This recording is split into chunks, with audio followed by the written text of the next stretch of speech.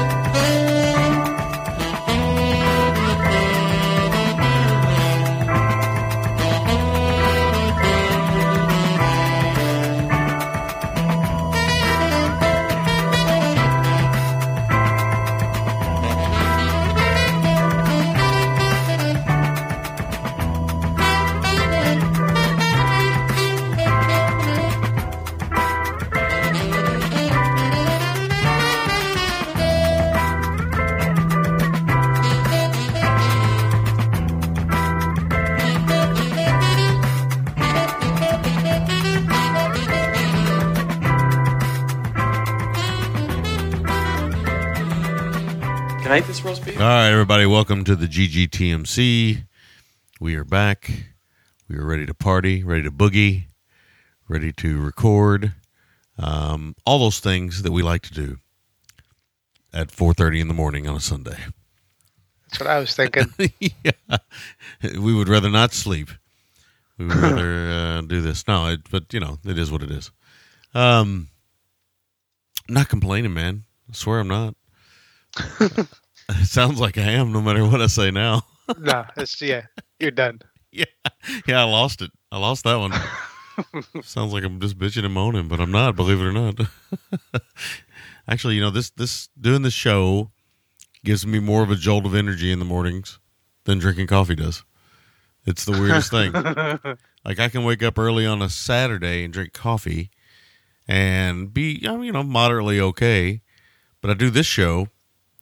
Obviously I'm drinking coffee too, but I do the show, and then, you know, it takes me a whole hour to 2 hours to get wound down again.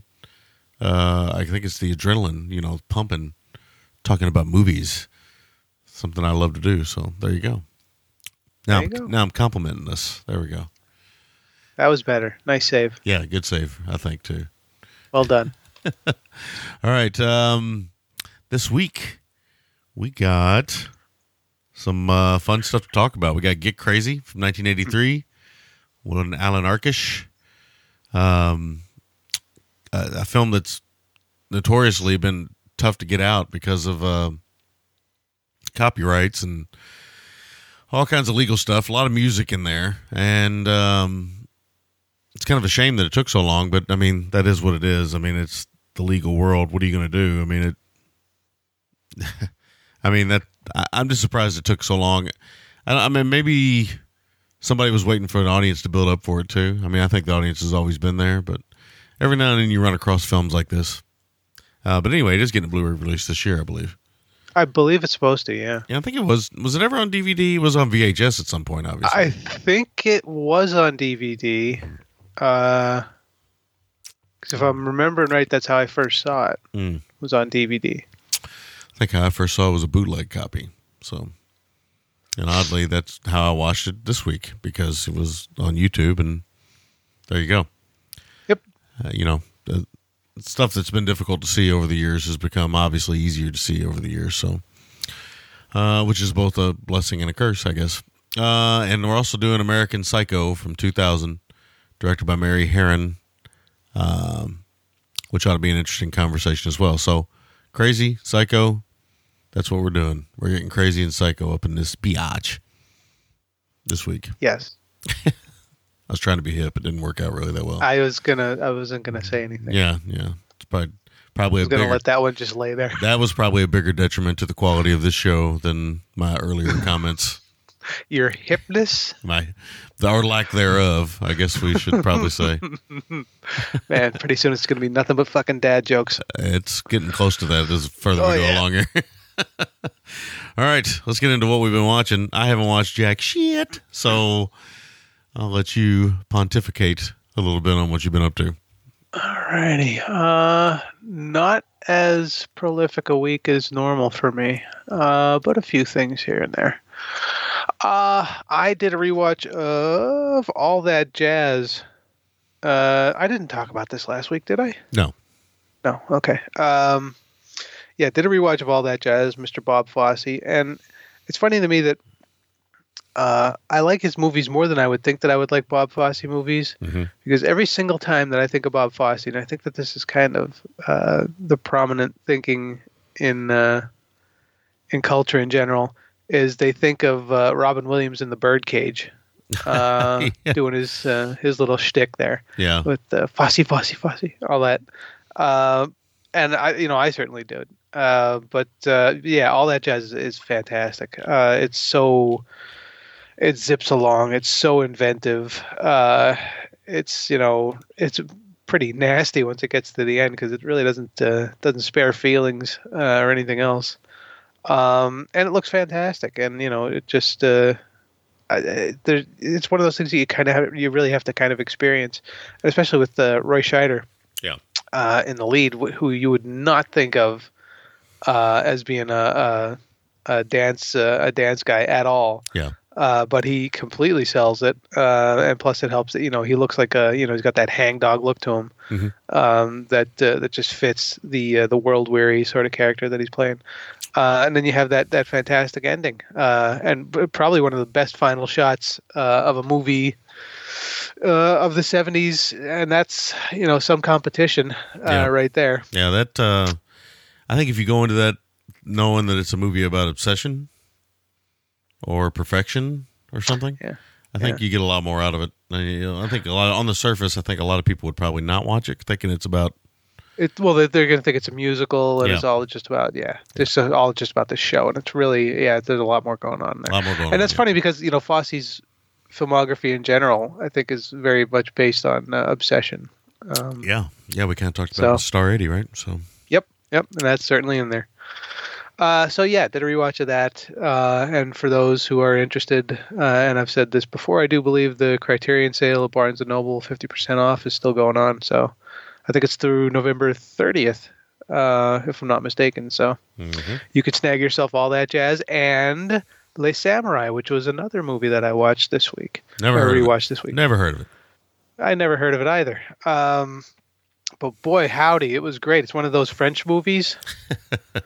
So there was, I had to do a lot of reading with words. Well, not a whole lot. There's not a whole lot of talking in there, is there? Well, that's kind of the beauty.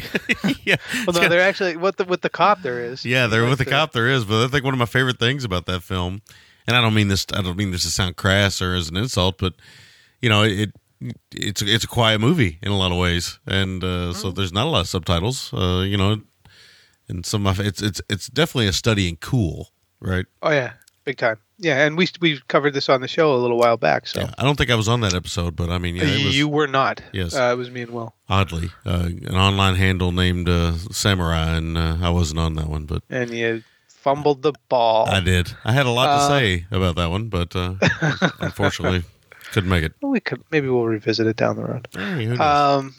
But yeah, no. I mean, it's Melville, and Melville is easily my favorite of the French New Wave directors. I love just about every movie of his that I've seen, and I've seen the majority at this point. There's a couple there that I haven't. And yeah, I mean, to watch Alain Delon do his thing, his quiet, cool thing, and just kind of go along, and seeing how much of this got riffed on by other directors and to today, most especially guys like Wu, that everybody loved in the 80s and 90s. I mean, this thing is it's brilliant. It's beautiful. It's fantastic. Love it. Mm-hmm. Can't get enough of it. I think I still have the bootleg VHS of this that I Nice. saw back in college. Sweet. So there was that. And then I did a watch of The Hunt from 2020. Excuse me. But yeah, I did a watch of this thing. And it's actually pretty good. Is this the oh, what's her name? Gilpin film? Yeah, Betty Gilpin, yeah. Yeah, okay. All right. Yeah, she does. She actually does really a really good job. It's funny because I mean, obviously people are going to put their politics on this thing because it begs you to put your politics on it. Nice.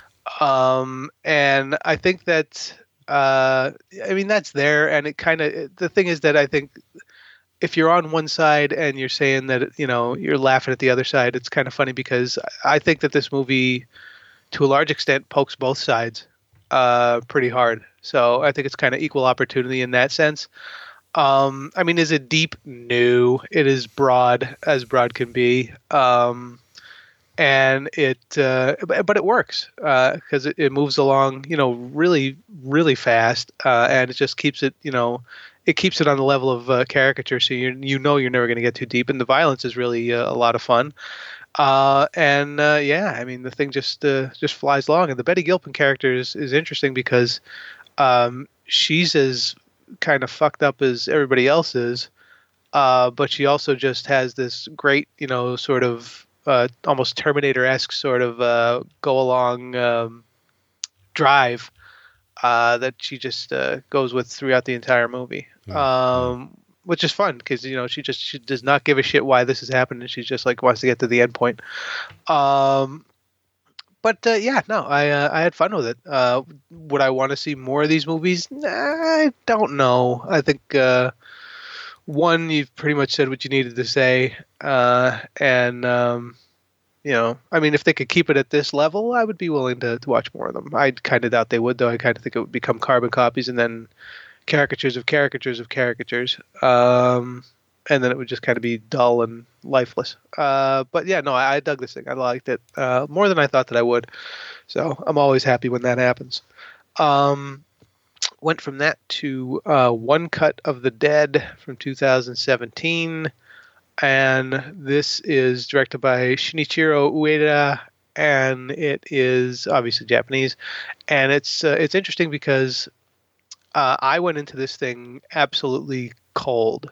I knew nothing about it other than people, seem to lose their minds over how great it is. I would not go that far. I do think it's inventive. Certainly, it definitely it does what it says. I mean, the first, I think, 30 or 40 minutes is all one cut, and it's a zombie movie. The problem is that it's kind of a not great zombie movie, and there's a lot of yelling, and but it all makes sense by the end. Why there are these what's the drawbacks? Is the best word I can think of off the top of my head right now to that first 30 or 40 minutes, and I think that the movie. Well, I don't want to say too much about it because I don't want to ruin it for anybody else. Because I do think you should go into it cold. I think it works a lot better that way. But a lot of stuff gets explained. Actually, everything does, and it does undercut, I think, to a large degree, what you might think it is. It certainly does that. It also, I think there's some emotional beats that it tries for that it doesn't quite earn, so it doesn't quite get up to that level. But at the same time, it's enjoyable and it's pleasant to a large degree for certain aspects of it. I really don't want to say anything more than that, but it was good. It was actually pretty good, pretty darn good. But it's one of those things where this is definitely one of those things where you really have to go along with it. It's if you don't have the patience for it to see what it's actually trying to do, then you're not going to like it. But if you just sit there and let it go along, I think you'll get a bit out of it, and that's good. That's the kind of goes certainly for the effort. and the talent and the accomplishment that they did with it. So good for them. There was that. And then I finished it off with first time watch of Jabberwocky from Terry Gilliam. Oh, and really? It's kind of funny because I'm a huge Gilliam fan, and I was kind of surprised that it took me this long to watch Jabberwocky. Yeah. But now I kind of see why. Yeah, it's really not that great. No, it's a bit of a mess. It has moments that are wonderful. Yeah, exactly. Yeah. Oh, it looks great. Oh yeah, like all Gilliam. The monster looks great. The cinematography is great. I can't think of any Gilliam stuff that doesn't look great. I mean, that's well, maybe I can, but that's pretty much every. I mean, he's just got one of the most unique visuals. Oh yeah, absolutely. Abilities of any director. He's got this lo-fi trash aesthetic. Oh yeah, that I absolutely love. Yeah, when he was doing that stuff, that early Monty Python stuff, and that Jabberwocky and Time Bandits and that stuff. Mm-hmm. It's. I mean, I think steampunk was always around, but I mean, he was. I mean, he was just unique. I mean, he was amazing. Indeed, and yeah, I mean, you can argue what level he's at today, but back then he really was on a different level altogether. Yep. And certainly, I mean, unique is the best word you can use to describe what he puts out there. Yeah. But yeah, the movie itself is really blunt. It's really poorly paced. I mean, Michael Palin is as pleasant as he ever was, and that kind of helps it along. Yeah. To a large degree, but yeah, I mean, this thing was really. I was kind of surprised by how very, very unsubtle it really is in a lot of ways, and you kind of are kind of scratching your head, especially since he had, because he'd worked with the Pythons. Mm-hmm. Before this, you would think that there might just be a little more cleverness to it, but it really isn't. Yeah. But like I said, the movie really kind of lives and dies on its visuals to a large degree, and they are fantastic. I'll give it that much. That's kind of him on his own, right? I mean, because that was his first. That was his first. So his first. You see some of like Monty Python and the Holy Grail there, but you also see none of. Well, I guess you should. Yeah, you see some of Monty Python, but you also see none of Monty Python. Yeah. No, I tell you, one of the visuals, one of the things, it's the goofiest visual, but it's one of the things I remember the most from that movie. And I haven't watched. I've only seen the movie once, and I watched it ages ago on VHS. I've never revisited it because I remember it being slightly dull, and just not overly interested in revisiting it. Maybe at some point I will, but. I remember there's a scene where there's a house on a lake, on a pond, and somebody's taking a shit out the window, which seems to make sense. And their ass is hanging out the window. Absolutely. And I think to myself, well, in Terry Gilliam's world, this makes sense, I think. Yeah. Well, I mean, he liked his Middle Ages were absolutely vulgar and grimy. Yeah. And he loves to play that up. Mm-hmm. And you gotta give him credit for this. I mean, it looks like the Middle Ages. It looks like it was actually what it was actually like. Yeah. To live back then, when you were either an absolute peasant or you were a royal. Yeah. And there really was no in between. Yeah, it looks dreadful. Like I would not. The Dark Ages from Terry Gilliam and Monty Python and the Holy Grail, which is something else he's involved in, right? I would not want to be a part of any of that. No, it looks damp. No. It looks muddy. Ugh, it just it looks. It's disease riddled. Yeah. Oh God! But he does take a nice poke at teeth in this one, which I got a kick out of. Yes. Yeah, he does. But it was. And the Jabberwocky itself is a fantastic creation. It works really well on screen. Yeah, it does. Which I was kind of surprised by because it's a full scale. Monster suit, and it was a lot of fun watching that. So yeah, do I need to see it again? I kind of been thinking no, but I got it in there. So yeah, that's what I said. I mean, now we've both seen it the same amount of times, and I don't know if I don't know if I'd ever pick that to talk about on the show or anything. I mean, I think it's one of those movies where I think it's certainly worth a look, but. Mm-hmm. Yeah. Well, I think what and this is one of those things where even though I was a huge Python fan, in my youth, and still am today. I never wanted to watch this thing because the honestly the VHS boxes always look like shit. It was just like a photo of Michael Palin, and I would just be like, huh? Yes. And it had no appeal to me. I remember that. I remember being that. a monster kid. Yeah. That's funny. I remember that now. You're right. Oh, yeah. The VHS, when I rented it, I remember vividly. The only reason why I picked it up is because of and this is before, I may have had the Leonard Maltin book of movies or something, but this is before I had a lot of access to movie history or movie knowledge. So I just saw Michael Palin on the front and thought, well, that's a weird title, and looked at the back, saw Terry Gilliam's name, and thought, okay, I'll rent it. Yeah. I just remember being disappointed. No, it is a bit disappointing, but it's also a first effort. And for a first effort, I mean, yeah, I should say first solo effort. It's a very memorable disappointment.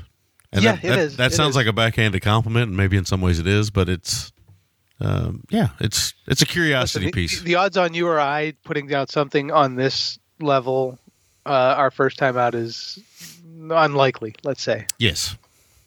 Well, you certainly see the Gilliam yet to come, right? I mean, yes. you certainly see that in that movie. I mean, if anything, you see everything that he's going to go into over the next decade right there in that one movie. So, well, I think right after this, he did Time Bandits, right? I believe so. Yes. It went from this to Time Bandits. Yeah, he used to work quickly. Now, of course, he would. Yeah, I'm just filling some of a space in the intro here, but because I don't really have anything to talk about in the intro. Well, that's okay, because I have nothing else to talk about anyway. But he, notoriously, he became very difficult to work with in Hollywood. So, well, yeah, there's that, and there's that. He kept having his budgets kept inflating, and he wasn't bringing in box office. Yeah, so people were, you got kind of radioactive as far as people wanting to invest. Yep. So you would kind of have to be the kind of person like a George Harrison, who was just like, well, why'd you invest in this movie? Well, because I want to watch the movie. Yeah. He had to have friends involved, and I think it's part of the reason why he got some of his movies made, because after Brazil and Munchausen, he was pretty much poisoned in Hollywood. Like, he couldn't get anything made for a while. Yeah. And both of those movies are very interesting. I have mixed emotions about Brazil, but visually it's amazing. And then Munchausen, I like Munchausen more. I think it's much more entertaining, but it's also problematic. Yeah, well, it's messier than Brazil is. But I think that for me, I think that his most focused, and B, my favorite of his movies is Fisher King. Always was, always will be. I got a real soft spot for that movie. Yeah. I'm willing to forgive a lot of its flaws. I'm probably a Time Bandits guy, but I do like. Yeah, I can see that Fisher too. King. I can see that one too. Yeah. I do like Fisher King a lot, though. Well, I think it's a much more traditional sort of movie in a lot of ways, because you notice, and I especially noticed after watching this one. Although I'm sure it's been in my head for a long time, is that he loves to undercut the endings. He doesn't give you the expectation that you got in your head. He loves to just fucking kick the knees out from right under you. And that was certainly the case with this, where you're watching it and you're just like, why does he want to be miserable? And then he winds up getting a different sort of misery. Yeah. So I was looking at this filmography: Jabberwocky, Time Bandits, Brazil, Munchausen, Fisher King, 12 Monkeys, which I like 12 Monkeys a lot too. I like 12 Monkeys. I mean, I do. Fear and Loathing in Las Vegas, I like that one. Yeah, that was not something I'd rewatch. But really, that later cycle stuff. And then what? Zero Theorem. Well, no. There's the Brothers Grimm. There's that one. Yeah, there's Tideland, which I didn't care for that. Yeah, it gave him a little bit of a controversy, because I think there's some awkward moments in that. And then the Imaginarium, Dr. Parnassus, which I haven't seen anything. That was okay. Yeah, I haven't seen anything past Tideland, me personally. That was okay. Zero Theorem was interesting idea. Don Quixote was kind of a letdown for me. Yeah.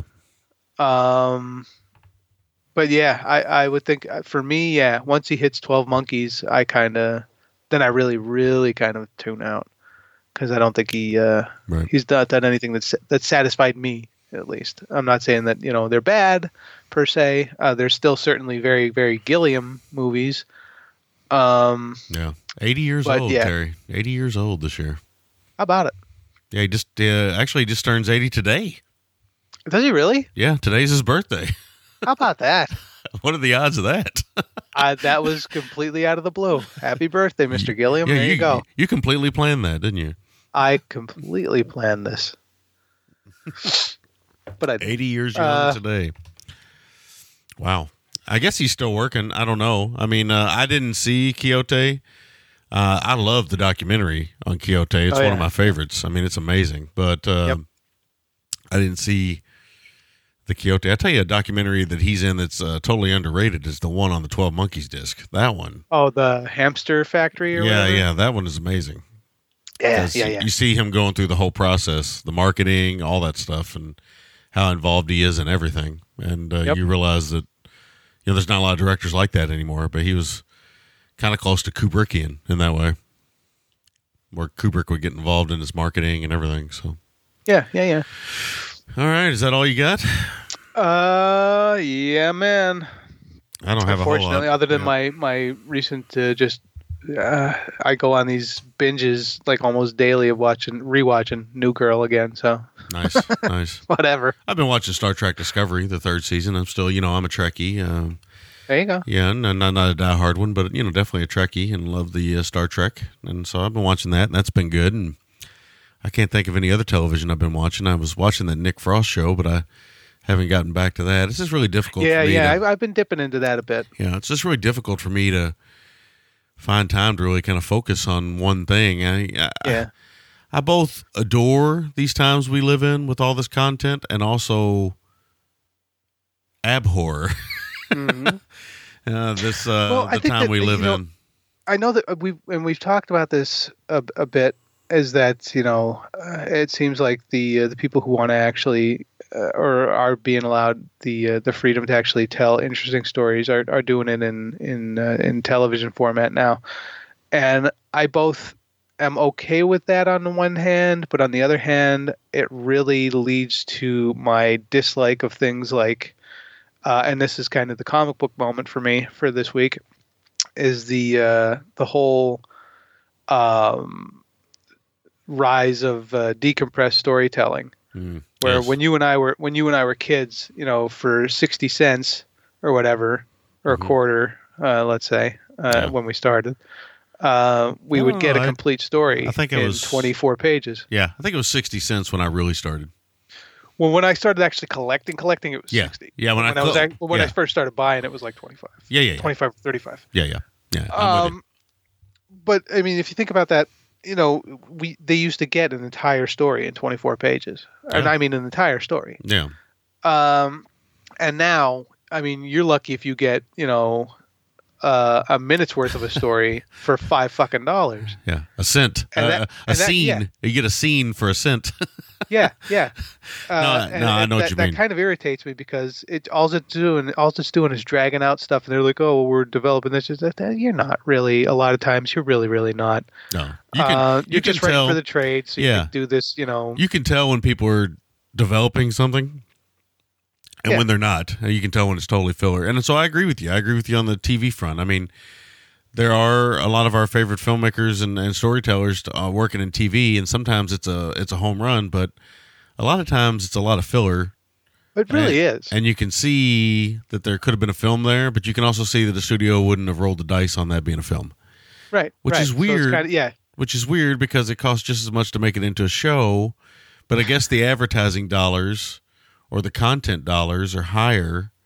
So I guess they allow them to do that. There's a guaranteed make back of. So it's just a weird time, right? I mean, we could get into this and talk about it for hours, I'm sure, but it's just a weird time. And I totally see, the filmmakers that we also love that are still working, who are probably getting ready to retire or move on, i.e. like a Tarantino, who supposedly is going to make one more movie and that's it. I can totally see him, he's talked about doing miniseries and stuff. I could totally see him doing that for HBO Max or Netflix or whatever, and it being, some of the complaints about Tarantino's later films anyway, too much Tarantino. I guarantee you, we will probably see a miniseries, and it'll be way too much Tarantino. Well, you do know that he's writing an adaptation of Once Upon a Time in Hollywood, and he's doing some other book. He's got like a 2-book deal, I think, going on. Yeah, Once Upon a Time in Hollywood, I think, is going to be a miniseries, right? One of them's kind of a nonfiction, I want to say. Yeah. Now, I know he's got a novel coming out. I know he's wrote a book, a fiction book. Yeah, and I'm thinking to myself, so is that going to be like, 12,000 pages of... Yeah. Well, it's funny, he is a big fan of novels, and I think that's where a lot of his teaching, a lot of his learning comes from, is reading. So I'd be curious to read it, but also worried that it's not edited. I'm gonna buy it 9 out of 10. Yeah, I'd be curious, but I think that's where he's going to go, and I think that's what he's going to do. And yeah, the Once Upon a Time in Hollywood miniseries thing, or the series thing, that's interesting. That could be. I don't know how I feel about that. I don't know how I feel about it yet. I don't know. I'd have to see something. I just don't know how I feel about it. Yeah, I mean, I'm curious about it myself. I'm gonna, I'll give it the once over. I'll let it do what it's gonna do. Mm-hmm. But yeah, it better. His past couple efforts have not exactly blown my socks off. Let's just say. Yes. So he's got a little bit of stuff to make up in my. For me, at least. But, is what it is. But, that reminds me that I did watch, actually, another show, and it was I've watched all of The Queen's Gambit. Oh, yes. And I liked it. I liked it a lot. But, and a lot of that is helped by Anya Taylor-Joy, who I absolutely adore. Yeah, she's very good. And she really does a nice job. I think that the show probably, it's very, you could kind of spot the beats. That you're going to get in the show. But I also think that, for something that's about, or supposedly about addiction in a certain way, that it doesn't really get to the meat of it, and it kind of almost blows it off by the end. And I also think that it's, it maybe thinks that it's a little bit deeper than it actually is. But for just something to watch, I enjoyed it quite a bit. It looks nice. It does a pretty good job of capturing or some of the 60s anyway, in a certain stylized sense. And like I said, Anya Taylor-Joy really does a pretty darn good job with what she's given. So, like I said, are kind of alluding to, a lot of these long form things these days, I'll just kind of, if I'm not in by the first or second episode, I'm like, you know what, fuck this, because life is too short. Which is kind of why I like movies, and that's kind of what I'm trying to get at with this whole conversation in the first place. Yeah, that's the thing. I mean, it's kind of like comics used to be. I'd buy like, okay, it's like I'm gonna go to the store and I'd be like, okay, I'm gonna try an issue of, I don't know, Ghost Rider. I haven't read Ghost Rider in a while. I'm going to try an issue of Ghost Rider. I read an issue, and if it doesn't hook me, I'm like, okay, I'm not going to try another issue of Ghost Rider. I'm 9 out of 10, you were not jumping in the middle of a story, so you could actually, you could get an idea of the characters, because, in a certain way, it was this kind of trapped in amber sort of writing. And especially when Jim Shooter was running Marvel and stuff like that, because he was like, they used to say every issue of every book is somebody's first, which is an interesting way to look at it, because that's kind of true. It's kind of true, right? Yeah. So if they have no background and they gotta go back and make up for however many years of backstory and history and all this other shit, how likely are they going to want to be to keep doing it? Yeah. So there is a certain you do have to have a certain economic sensibility to what you're doing. It's not just simply writing for yourself. If you're writing for a company with established characters, obviously, I mean, if you're doing your own thing, then it's your own thing. You can do whatever the fuck you want. But you're also, it's you rolling the dice, so you're taking the risks. I can say this week, to go back into the comic book moment, I can say two things that I have been revisiting over the past week, and that has been actually Ghost Rider from 1990. That marked with Mark Texeira. Mark Texeira, and I can't remember the writer's name. Mackie, maybe. Maybe not. Maybe not Mackie. No, maybe Saltieras. Maybe I can't remember the name. No. Anyway, revisited that because that was a big one. Right, it was right when I was getting out of high school. That was a big one. That first 12 or 15 issues, I really enjoyed quite a bit. Yeah. And it was neat and interesting. And then also on the DC side of that, the Spectre with Mandrake and Oh, I can't remember the writer off the top of my head. But anyway. Was that DeMatteis on that one? No, it wasn't DeMatteis. It was somebody else. And I'm ashamed that I can't remember it. But I always thought Tom Mandrake, I think it's his name, the artist. I always thought he's underrated, man. That guy's really talented. Yeah. He did. He actually did a Captain Kronos Vampire Hunter series like a year or two ago. Yeah, that guy's he's really. I mean, I really love the visuals of that '90s Spectre comic. It's very Sandman, very very much. Well, he had that sort of scratchy style to him, Plugish, almost Gene Colan-esque. Yeah, there's that too. Yes, a little Bernie Wrightson in there. Yeah. He's got a little of that. Yeah. So, anyway, there's that. So there you go. So I always try to get the comic books in. Yeah, and I took a dive on that omnibus. So there you go. Son of a bitch. Money I haven't got to blow it up. They find a way. That's funny you mentioned that omnibus because I just read the first issue of the new, I guess it's a new DC series of Legion of Superheroes. I just read the first issue of that last week. The Bendis thing? Yeah, it's the Bendis one. Yeah. It was pretty good. I'll probably check it out for a little while. Yeah. I'll check it out for a little while. I come and go on Legion quite a bit. Well, I for me at this point, I really am just off of the Bendis train. Yeah, I understand. Totally get it. Although I do love Dial H for Hero. I don't know if that was him. I think it was him. But anyway. The recent one? Yeah. Yeah, believe it or not. I don't know. Believe it or not, that's really good. Or it was really good. I haven't read it in a while, so maybe it's not any good anymore. Who knows? Obviously, I got off of it, so it got bad at some point. Anyway, that's enough. We're going to take a short break. We're going to come back and discuss Get Crazy from 83. We'll be back right after this. Dusty McGowan's latest book, The Devil is Alive and Well, the Auteur's Cut, is available now in paperback, Kindle, and audiobook. Mental illness, isolation, and death? Now, that's my idea of a good time. Does the devil himself spend his off hours in dive bars? Where do Egyptian mummies go when they just can't seem to pass away? These and many other important questions are answered in this collection of stories that blend magic, realism, and dark comedy. The Devil is Alive and Well, the Auteur's Cut, may be found on Amazon, Apple Books, Audible, and all fine booksellers.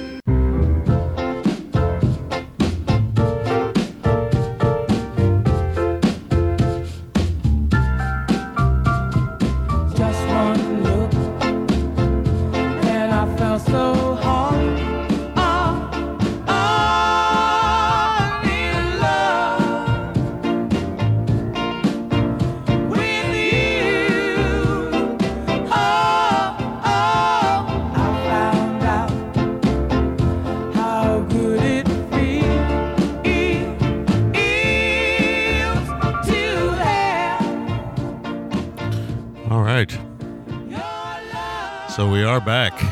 A little Doris Troy for you this morning. You know, I think for some of the modern generation, they might know that as like a song for a fast food commercial. Yeah, or like a detergent. Or even a car or something. Yeah. It seems like that's what it eventually turned into, sadly. But it's a great song, you know. It's not obviously the genres I pop into is old school kind of soul music and stuff, but because I think all of us have our picadillos when it comes to music. But absolutely, I love all music, and that song's got a great beat and a great sound to it, and it's got a very memorable moment in this movie, I should say. All right, man, Get Crazy from 1983, directed by one Alan Arkish, one of my favorite people in the movies. He's right up there with Joe Dante and. Wonderfully, they have worked together over the years and been friends over the years. And I love to hear them talk about each other. Hey, Joe. Yeah. Joe would always say, that's my Alan Arkish impersonation.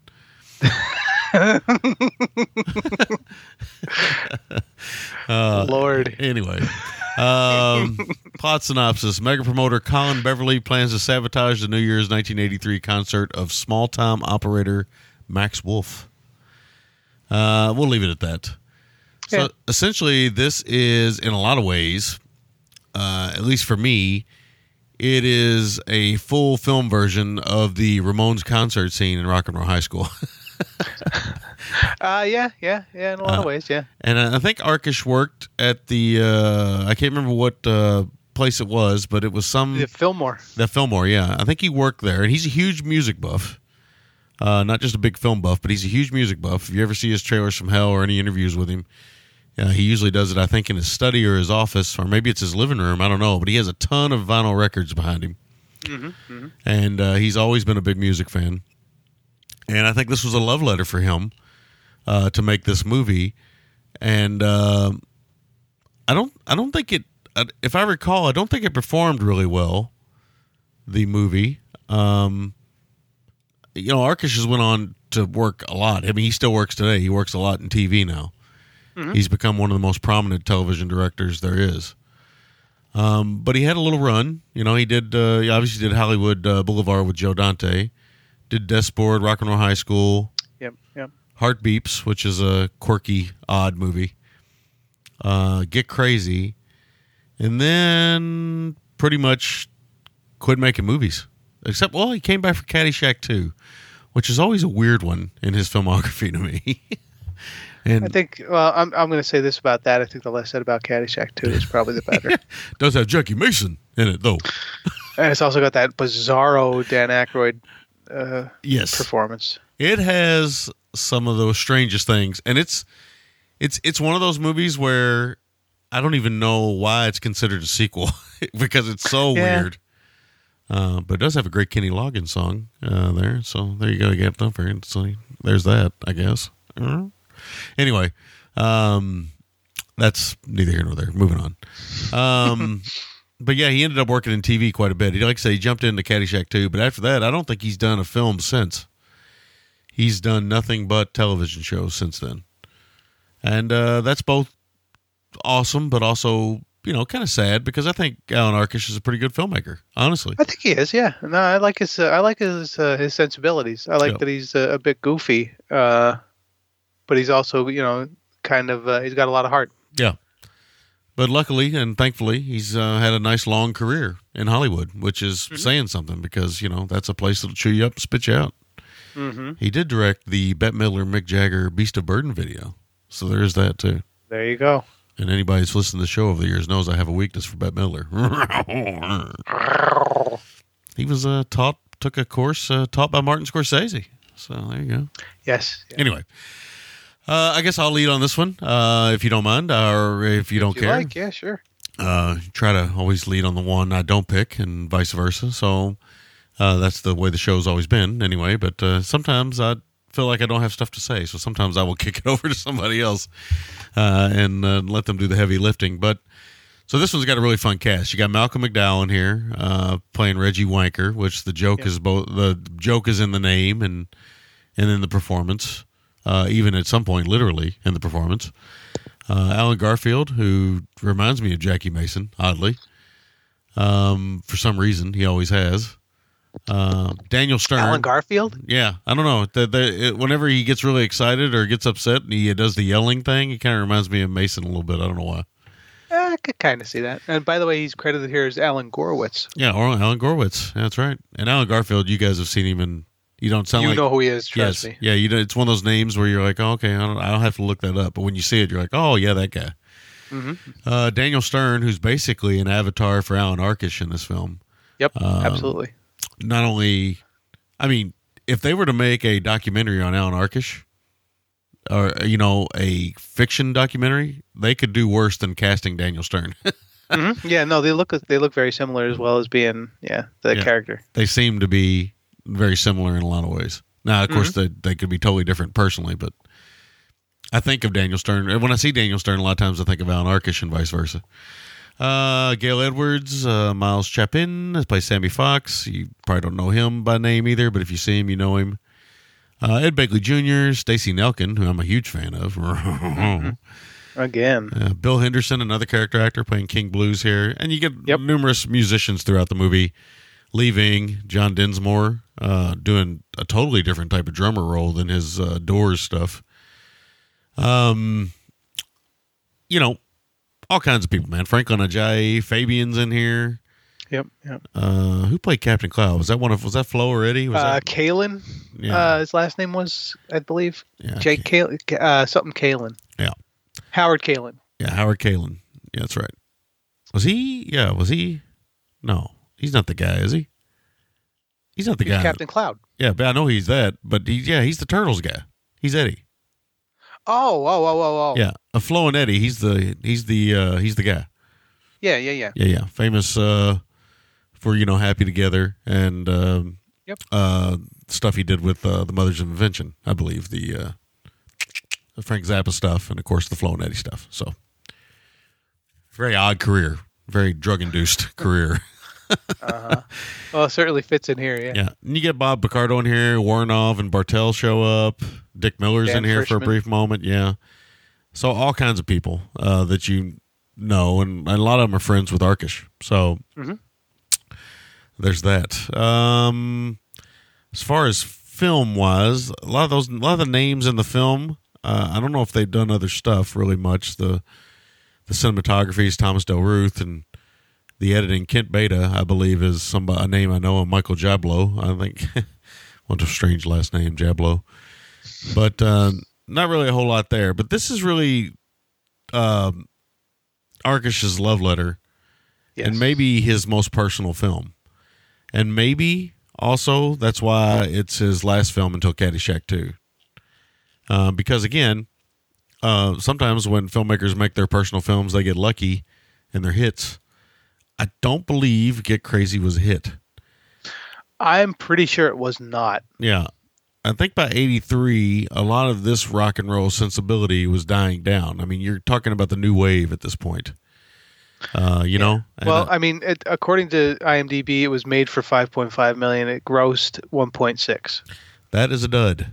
That would be considered a flop. Yes. Or even a bomb. Yes. Speaking of the movie plot.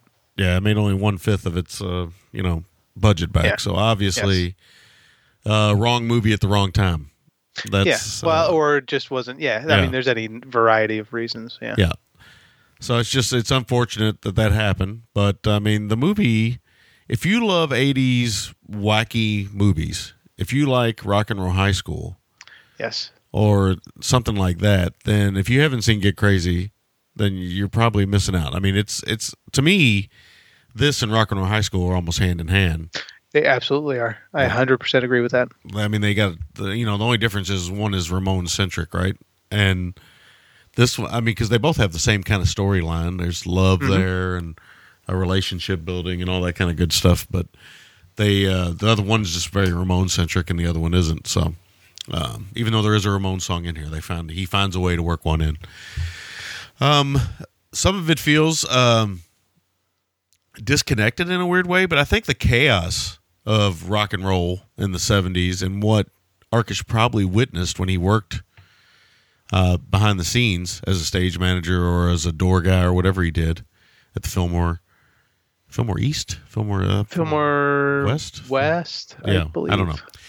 I think a lot of that gets on camera here. A lot of that craziness gets on camera here because if you've ever read stories about bands behind the scenes, I mean, some of the kookiest and craziest and most eccentric stuff bands do tends to be handled by a stage manager. There's the infamous No Brown M&Ms. Yeah. For Van Halen. There's people who request all kinds of weird shit. And it's just, sometimes it's a power grab. Sometimes it's just the eccentric nature of musicians. I mean, there's many a story of artists who have very strange proclivities, to say the least. Yeah. So stage managers have done everything from get girls for guys or get men for women. Shouldn't always not say it's not always male centric. I think the Go-Go's stage manager would get boys for them, men. Yep. Maybe boys. It was a different time back then. Scary, but true. But, all that stuff kind of bleeds through in the movie. So the movie has a genuine spirit of anarchy, but at the same time, it has a genuine spirit of nostalgia and love that I got to say, watching the movie again, it just puts a smile on my face. Like, it's just a happy movie. Yes. It's so happy to be around music, to be celebrating music. True, there's a lot of drug use in the movie. Take that how you want to take it. I don't take it as a bad thing necessarily.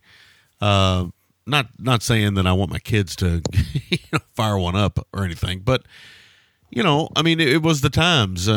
People were smoking a lot of pot, doing cocaine, music, and drugs. They hit all of them in this. There's coke, acid. I don't think there's any heroin though. There's not heroin. No, that's. I think things start to get dark when heroin gets involved for some reason. Yeah. Well, there's no. I mean, but getting to that, there's no real pretense that these people are all straight and narrow, right? They desperately want and/or need drugs. Right. So that's where the Electric Larry character comes in. He's really odd in the movie. Yeah. Well, he's like a drug-induced avatar of some sort.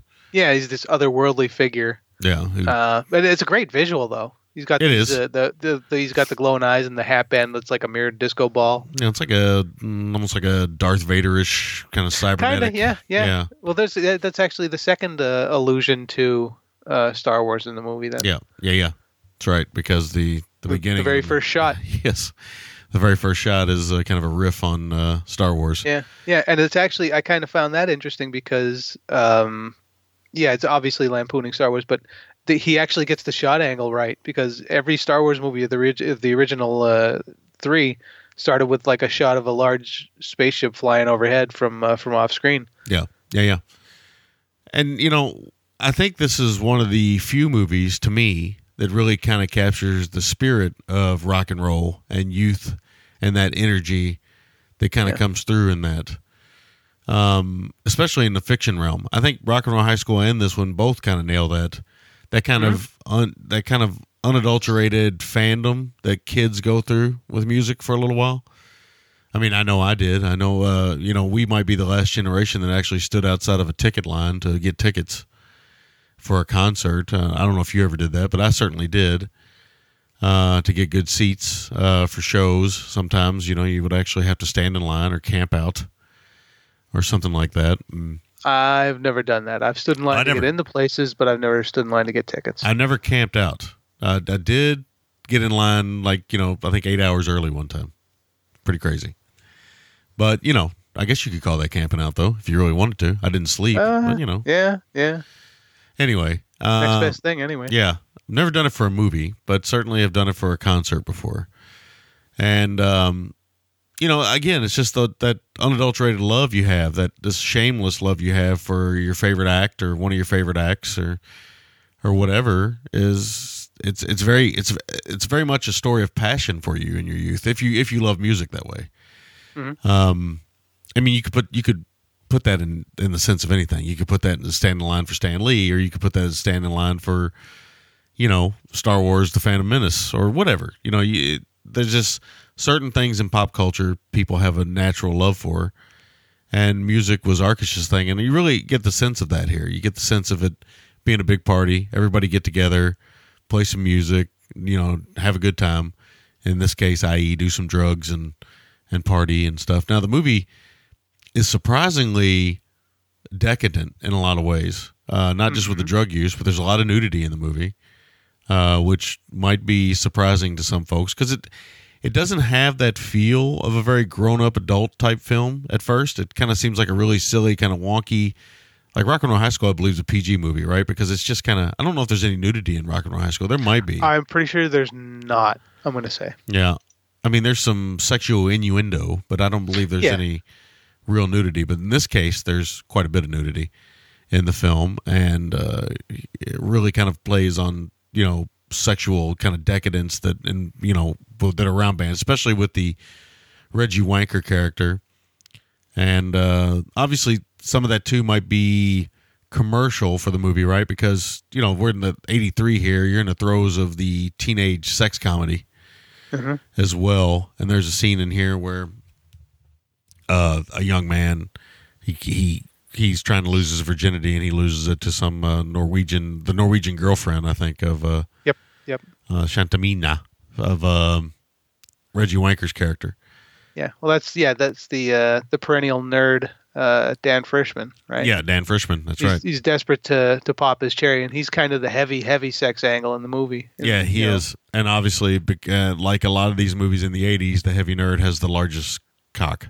So yes, exactly. Yeah, which is yeah. Got news for you. Got news for you. It doesn't really work out that way. Classic. He does. I will say this though: the Frischman character, he does get a lot of great bits. As everybody at the back door there pretty much menaces him or walks all over him. Yeah, and he gets thrown around a lot. He was known mostly for Head of the Class. Yeah, 3 years later. Just 3 years later. How about it? Daniel Stern did Chud 1 year later. Yeah. He's in Head of the Class, and that becomes his main character, right? That's what most people would know him for, is Arvid Ingen. Yes. From Head of the Class. And he would pop up in other stuff. Looks like he did a lot of Kenan and Kel episodes, and yeah, he does. He did a lot of Nickelodeon stuff, but I think that's because of his relationship with Dan Schneider, who was also on Head of the Class. Yeah, I think he retired.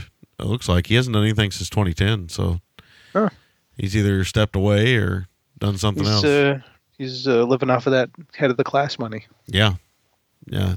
He was in Masked and Anonymous with that Bob Dylan film that Larry Charles directed.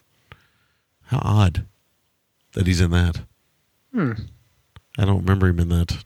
He played what a weird name for the character. I didn't see the film, so I can't say. Eddie Quicksand, which sounds like a mob name. Anyway, you're right. He basically would play the nerd character in a lot of things in the early part of his career, or all the way up until Head of the Class went off the air, and maybe even after that. I don't really know if I've seen him in anything after that, but maybe so. But yeah, he's got the he's a real man, as she says, and because this is the 80s when men are judged by the size of their penis, not by the exactly anything else, So, but yeah, no, the movie is it just has the right amount of anarchy and the right amount of chaos. I think I really like Daniel Stern's really good in this movie. He's not the Stern you kind of know. Now he's kind of he's a great character actor. I should say that right up front. I think he's underrated, actually. I 100% agree. As a character actor, because he's kind of known to always kind of play because of his hair and kind of the way he looks and stuff. Mm-hmm. Most people know him from Home Alone or Home Alone 2, or maybe they know him. Well, maybe they know him from Chud. But or several other things. I mean, he's been in a lot of stuff over the years. Maybe Leviathan, yeah. And he usually plays the wise-cracking, kind of goofy, slightly hip character, but slightly nerdy at the same time. Kind of like in between. But he gets a lot of work on TV and stuff, and he still works a lot nowadays. So I'm just looking through his filmography to see if we see anything else here that he would really be known for, but I think those are the things he would mostly be known for. Chud is definitely, the year after. Yep. Oh, he's in Blue Thunder. I remember he's in that. Well, that was just before this. Him and Malcolm McDowell were both in Blue Thunder. How about that? Oh, he's in Breaking Away. That's right. He was in Breaking Away. Yeah. That was his debut, so there you go. I forgot he was in that. I don't know how I forgot that, but he's definitely in that. Yeah. And then he's really, really good in the movie, and we should say Malcolm McDowell's good in the movie too. Now he's playing an opulent kind of I don't know. He's playing a stereotypical rock and roller. Yep, a rock star. A little bit of the Clockwork Orange character coming through in some ways here. Certainly with the outfit and the codpiece. I wonder, dude, those pants he's sporting. It looks like he's got some kind of an edema going on in his crotch area. Like there's some unnatural swelling happening down there.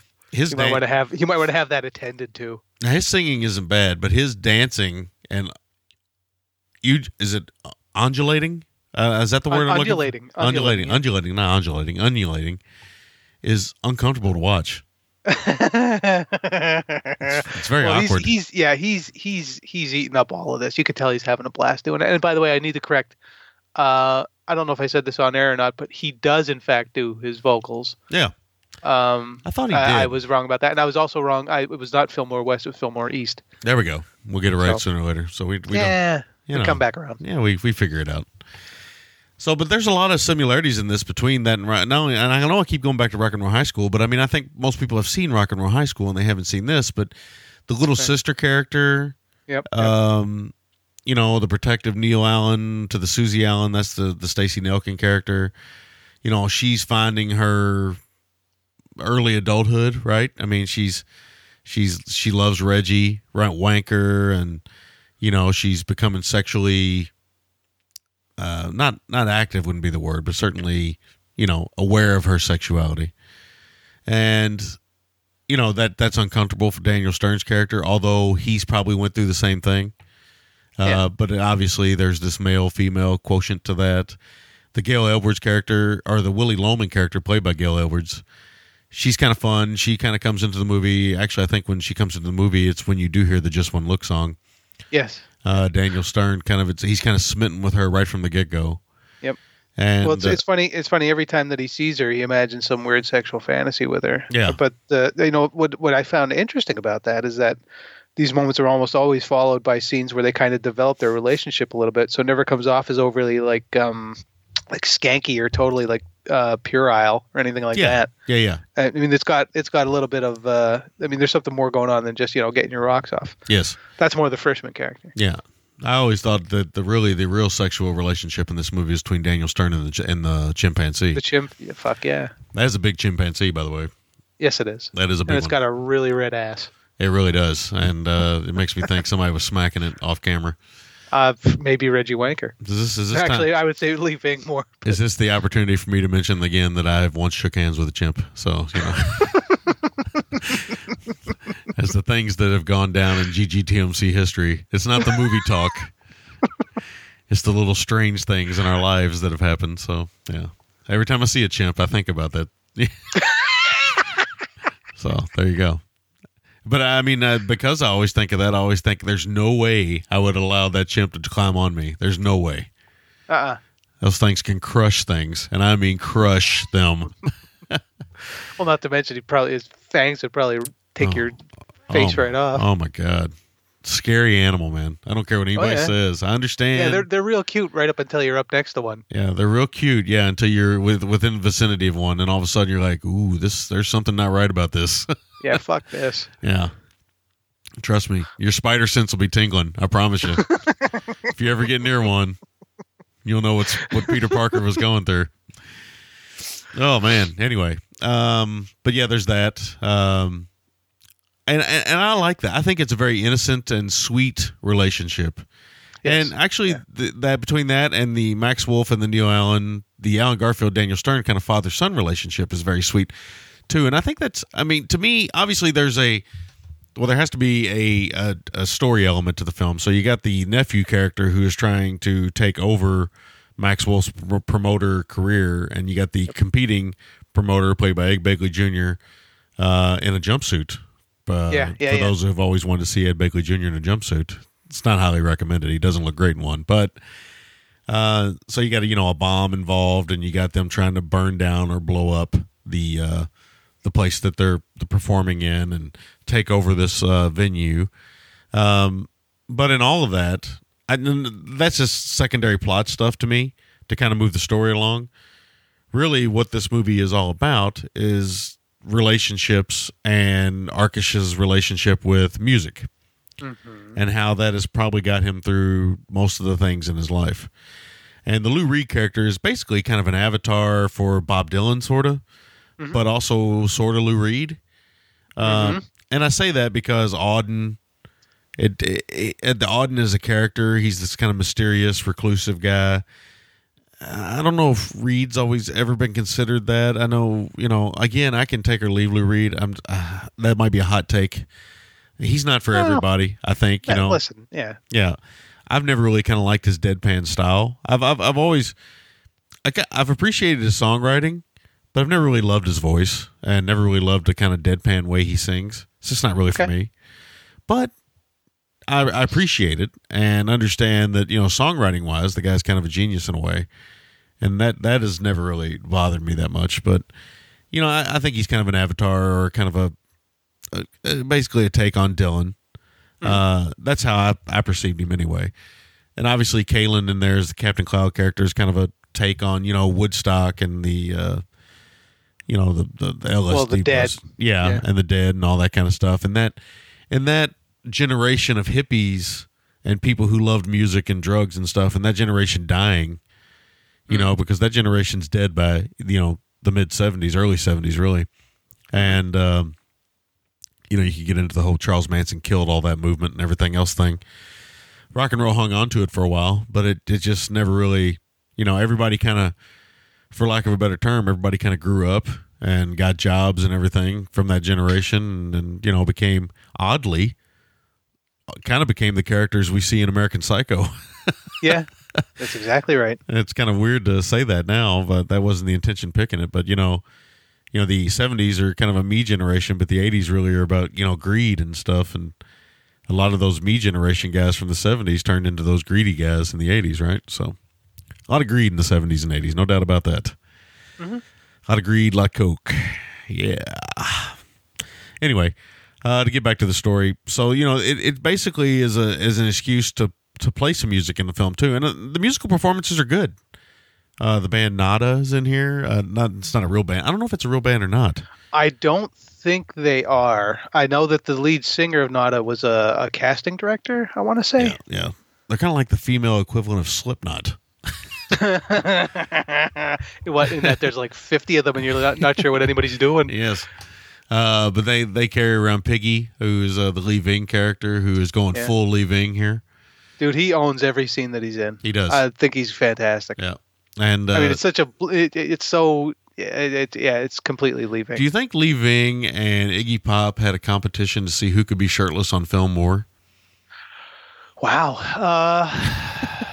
That's a good question. Because between them two guys, there might be like 3 shirts owned.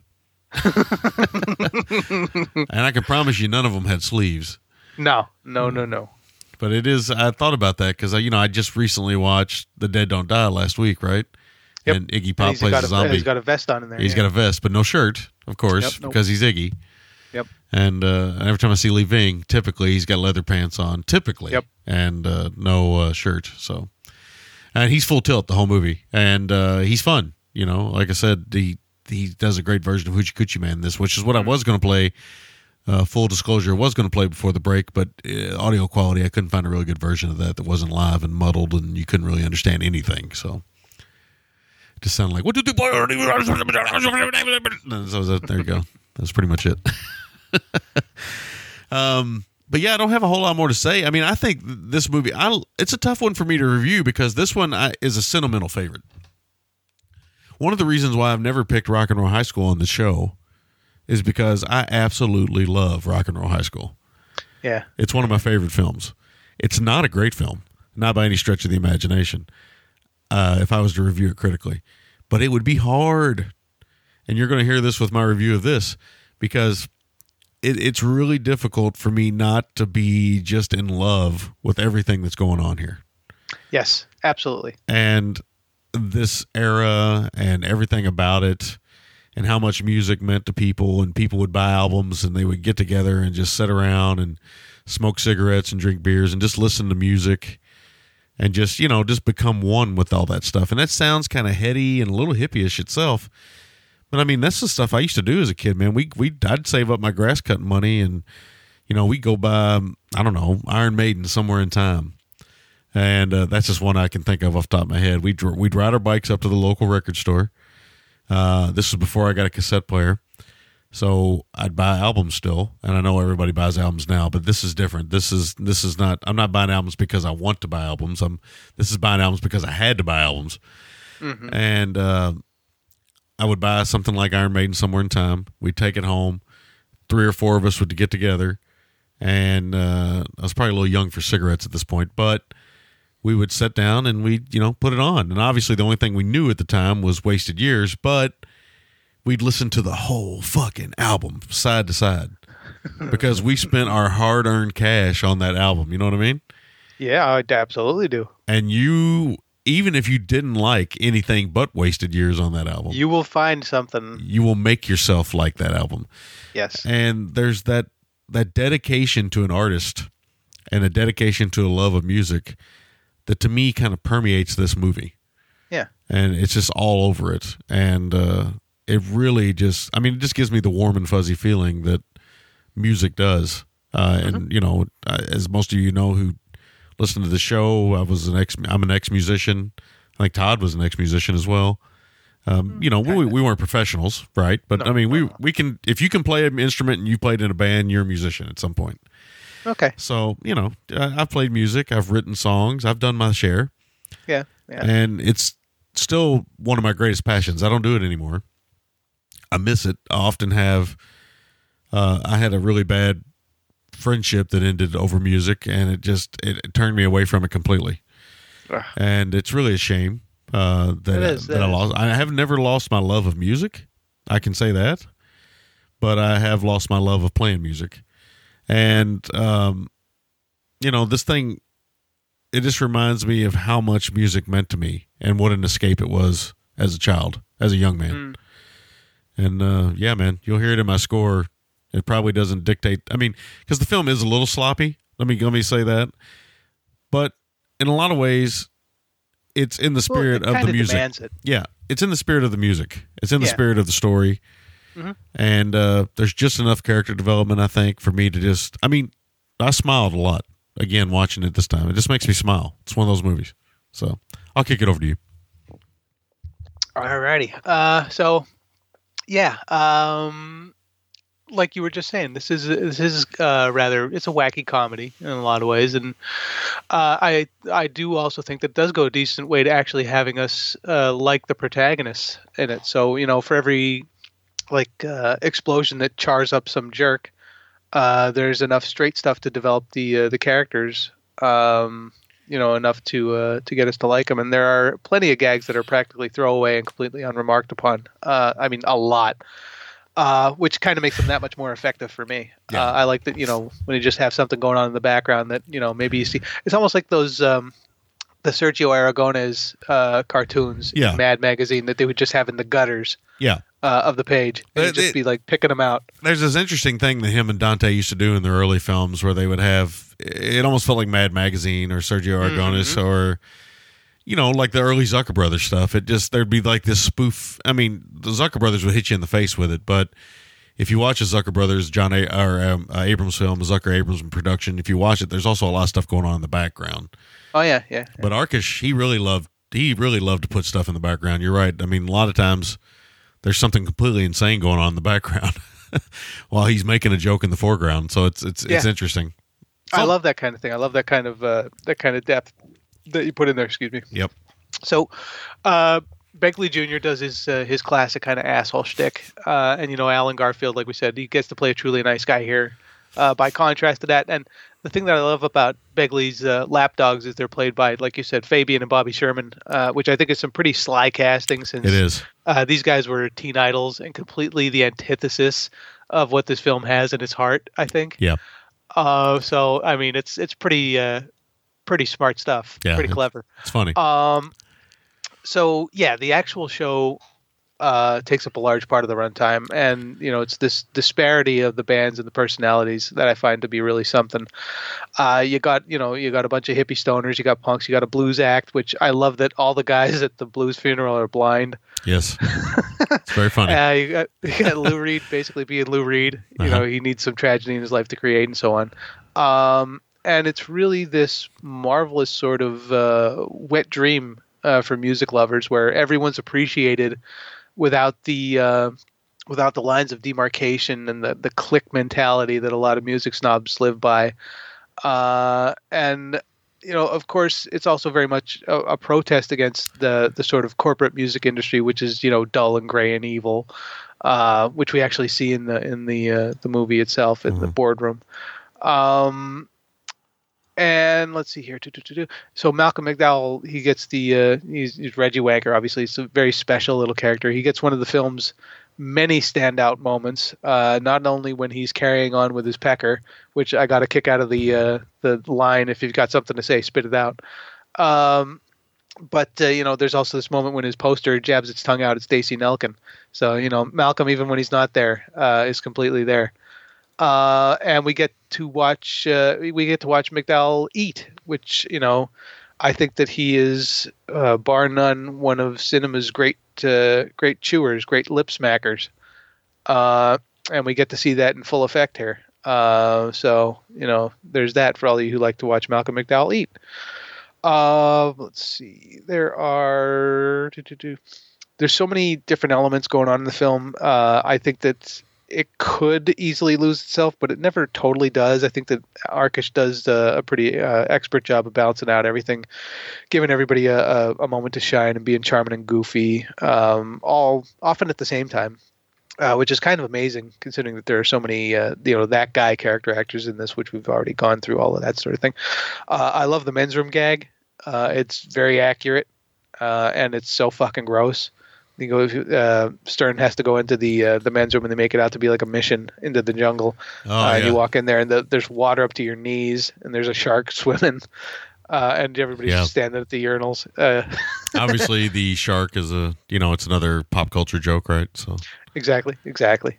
But yeah, I love that. That's just another one of those beautiful little moments. I think that seeing Paul Bartel crowd surfing is pretty fucking sublime in a lot of ways. I think that unfortunately he does not get to interact with the lovely Mary Woronov more. Though their moment together is good, and it is nice always to see them together, even if it's only for a brief moment. Yeah. The drum solo sequence is not entirely difficult to swallow, because it goes on and it goes on and it goes on and it goes on. Also has that also has a gross moment with this sweat. Yeah. Yeah. I mean, it's just you can hear it lapping in his hair and going all over the place. It's so gross. But there's nothing really new here. But it's not trying to reinvent the wheel or anything either. Yeah, there's more life. I gotta say, let me just get this off my chest. There's more life in John Dinsmore's performance as the drummer for Reggie Wanker than any concert footage of any Doors show I can ever think of. Well, he might have been getting paid more for this. I don't know. I mean, he's a great drummer. He was a great drummer, but he was just not known to be. He wasn't a rock and roll drummer. You know what I mean? Like he wasn't a stereotypical rock and roll drummer. Maybe those guys didn't really come. Well, no, John Bonham was that guy. I was going to say maybe those guys didn't really come along until Tommy Lee and Alex Van Halen. No. Yeah, Keith Moon, John Bonham. Now the drummer's always the crazy one, right? Yeah. It seems to be anyway. But yeah, Keith Moon and John Bonham are definitely the two that. Yeah, those guys were. In your head. Well, even Ginger Baker. Jesus. Yeah, Ginger Baker. Yeah. Drummers are a unique breed. Indeed. That's what they always say is, when it's time to, when it's time for the band to break up is when the drummer says, "Hey guys, let's work on some of my stuff." Exactly. Zing. It's when the drummer starts learning how to play guitar. That's when you're in trouble. Little shit. Yeah, right. Dave Grohl. Yep. That's when you're in trouble. I kid. But the movie, it's a little shot there. The movie's a pure celebration, right? It's a party. And Arkush, I think, has the skills and the attitude to make it work technically and as entertainment. And I think that, we've pretty much covered everything that you can cover about this movie at this point, because it is, you really do kind of have to give into the time that this thing was and the attitude that this thing has. Yeah. And if you've ever been in that situation, especially if you've been in that situation or you've had that sort of passion for music like Arkush has, I think that this movie will do a hell of a lot more for you, but I still think that it's a darn good time, even outside of that. So that's pretty much all that I got, man. We pretty much hit all the bases on this one. Yeah. I mean, it's a lot of fun. I mean, I'm glad it's getting a Blu-ray release. I will be picking it up. I mean, hell yeah. It's a movie that I will watch time and again. I mean, it's something that I would probably revisit like on a yearly basis. It's that kind of movie. I can see that, yeah. Okay. Maybe MVT for me on this one is pretty easy. It's Alan Arkush. I mean, it's a personal project for him, and it feels like it, and it's really quite wonderful. It's quite the love letter, as they say, for filmmakers sometimes. They said that a lot about Tarantino and Hollywood with Once Upon a Time in Hollywood, but this is definitely This to me kind of nails it more than that one did. Well, I think it helps that Arkush was actually there. Yeah, does help. And what he's putting on screen. I didn't read about it, right? So right.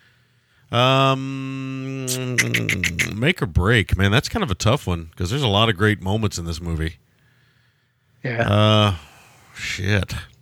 That's a. It's tough. It's tough on this. That is a tough one because there's a lot of great scenes in the movie. Mm-hmm. I gotta say, okay, so this is going to seem like a silly one because there's so many great scenes, but it's one of the most memorable things to me. But there's a great moment when King Blues is smoking some pot with Captain Cloud and his and Franklin Ajayi. Ajayi. I haven't said his name since the Convoy review. If you remember, Convoy. There's a great moment where he stands up on the railing and then walks on air. Yeah. And if you're down for that, then you're down for the whole movie. Yep. So I think it's a small kind of microcosm type of moment, but it's the kind of feeling, that floating feeling I had watching this movie. Mm-hmm. Kind of like a natural high. So I loved it. Okay. My score for this movie, 8.5 out of 10. I fucking love Whoa. it. Yeah, I fucking love this thing. I love it. I'm shamelessly in love with it. I'll be in love with it until I die. Beautiful. It's beautiful. Probably at this point in my life, it's got to be one of my favorite films of all time. It's got to be. I've never done a list like that, but it would certainly be in the conversation, which is weird because two of Arkush's films, oddly, would probably be in the conversation. So he's got a pretty high batting average. How about that? Yeah. That is kind of unexpected. Yeah. I don't love the music in the movie so much. I do love it. Well, no. But you don't necessarily have to be into any particular style of music because it's so varied. Well, I think he's kind of making a comment on that, in that the Hoochie Coochie Man song itself can be done so many different ways, right? Yeah, it unifies. Yeah. Yeah, so it brings everybody together, yes. And it shows that there is no differences in any music. It's just a matter of taste and style, and it's all subjective. So it's the same material, just reinterpreted, and that's very important to art. So I think that, he's making that comment there. So yeah, anyway, I absolutely agree. Yeah, love it, man. Love the movie. Beautiful. So MVT, yeah, it's Arkush. I think this is really his heart on his sleeve here, in both his experience working at the Fillmore and, capturing what made it special. And he does it, very, very well. Make or break. You could just give it to just about any scene in the picture, but I think I'm going to give it to Piggy's time on stage. Oh, yeah. That's where my heart is for the most part. And for me, it's when the movie really ramps up, which is really kind of saying something, all things being equal, because this movie's got a hell of a lot of energy to spend. And it spends it, always with something in reserve in the tank. So, and score for me, I'm a little bit lower than you, 7.5 out of 10. I still love this movie tremendously. Mm-hmm. Not quite on the same level as you, but I think that you also have a much more, what's the word I'm looking for? Let's say spiritual. Yeah, that's a good word. Relationship with it. Yeah. So it's a religious experience for me. Yeah, right. But yeah, no, I absolutely think that everybody should look into Getting the Blue when it hits. If it hits, hopefully it hits, and make it popular enough to give Arkush some money, get the guy paid a little bit, hopefully. That's it. All right. Okay, that's our thoughts on Get Crazy. We're going to take a short break. We're going to come back and discuss American Psycho. We'll be back right after this.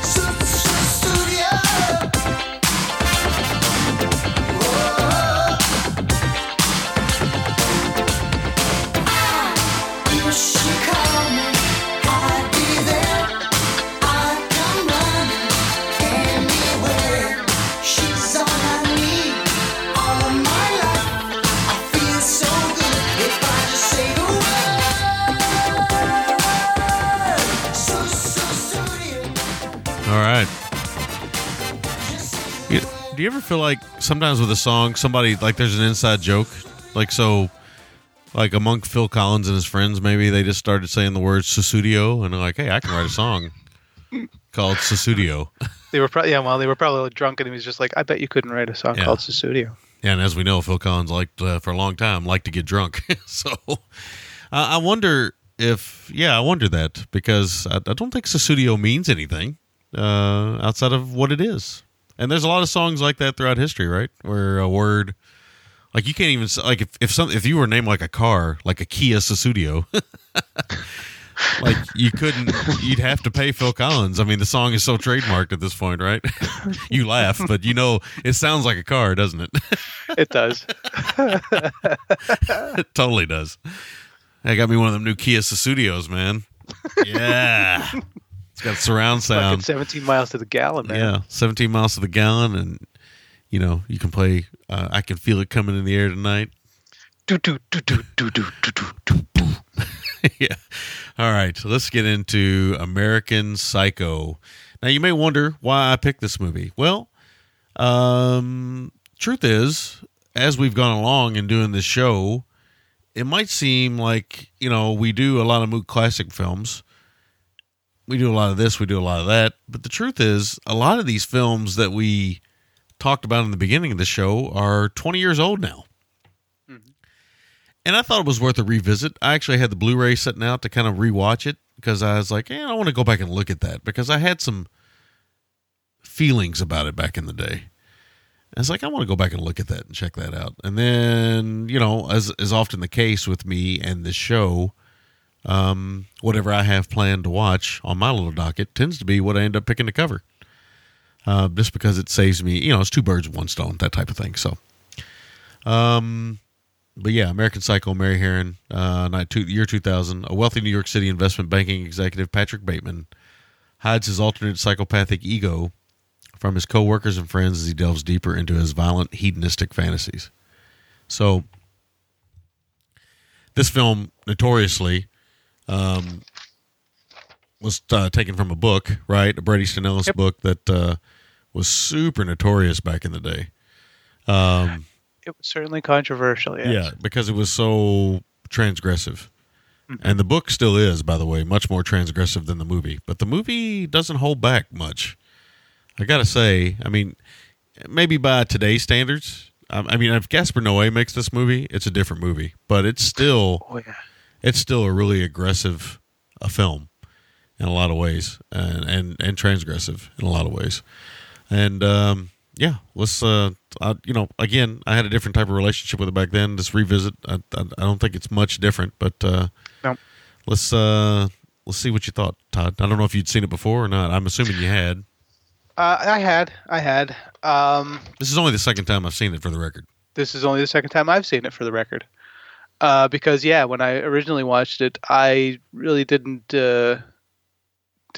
I mean, I liked it, I enjoyed it, I get it for what it is. I don't get, you know, I wasn't really particularly blown away with why it's held in the regard that it is. Although I got a little bit more out of it, I think, this time around watching it with a more critical eye. Yeah. But yeah, I mean, the movie is everything is status here, right? Normal people, you know, can't understand, you know, quote unquote restaurants, where you get these ridiculously conjured, exotic sounding dishes that are meant to be looked at and, you know, and most of all paid for. But if you want to move up, this is what you do. And that's, you know, what the opening scene is, with all of these little plates of shit that, get passed around with like a leaf on it, and it's drizzled in some kind of balsamic vinaigrette, and everybody loses their mind. So Bateman and his pals are pretty much their prototypical yuppies, and Josh Lucas plays arguably the slimiest, as always. You know, it's a knack that he's perfected in his career, and he certainly has that here. The comedy in the movie is heavy right from the credits. That I think, you know, they pull the rug out from under you, and it also plays to the theme of veneer. Of the film, and, you know, kind of what lies beneath it. There's a heavy emphasis on white in the movie. It's clean. It contrasts just about everything. and you could project things onto it, kind of like Bateman, the Bateman character himself. Yeah. Similarly with mirrors and reflections, he tells the bartender how he wants to kill her, and it's shot from his reflection in the bar mirror. And there's constant references to him looking at himself and people looking at themselves, and reflections always looking back at them. It's all in there. But the Bateman character himself, he's the sort of serial killer that we love in his sort of meticulous, rigorous methodology. Yes. But he states flat out that there's only the quote unquote idea of Patrick Bateman, which isn't true. I don't think there is a Patrick Bateman. It's just that he's psychotic. He tells Witherspoon that he wants to fit in, but he never can. Of course, the whole thing is focused on the whole movie is focused on the shallowness of the 80s and rampant capitalism and all that sort of thing. They talk about these guys sit around and they talk about ending apartheid and feeding the poor and etc. But it's this programming for appearance sake. And even then, you're unsure if it's meant overtly as like a callous joke, or if these people genuinely say these things because they're supposed to. And either way, it's false, right? It rings false because we know that it's false, because we know that these guys would never do any of the things that they say that they should be doing. But I think that Herron is very conscious of how she shoots Bale in the movie. She loves to do things like obscure his face, and her compositions, tend toward being more balanced, I think, compositions rather than being off kilter. She does a lot of fluid movements with the camera. She uses a lot of when she uses close-ups, they're really claustrophobic. They really are, intended to bring you in there. And Bale, who is an actor that I don't particularly love, I think does a great job as well as Herron does with his own. He does this really. He has a real penchant for being able to do thinly veiled rage, and he really brings that out in this movie. But yeah, I've never taken much of a shine to him as an actor, to be perfectly honest. I recognize his talent, and he's certainly one of these guys that goes full method. If you look at, just look at the Machinist and or anything where he's either fatted himself up or thinned himself out to excruciating limits to fully get all of that. But as far as my preference, I've never really cared for him all that much. But that's not to say he's not talented. I don't think that. We do find out that Patrick Bateman is a J&B drinker because he does order it. Yeah, even though we don't get to see the bottle. Yeah, that's a great moment, actually. I'd totally forgotten about that. Yeah, right. I love the shot of when Jared Leto's in Bateman's apartment with the newspaper style section taped to the floor underneath him. It's just a fantastic moment because you know exactly what's going to happen. It's always fascinated me that Bateman, he waxes poetic about Huey Lewis and the News, but he never brings up the Ray Parker Jr. Debacle. So with the whole Ghostbusters thing, right?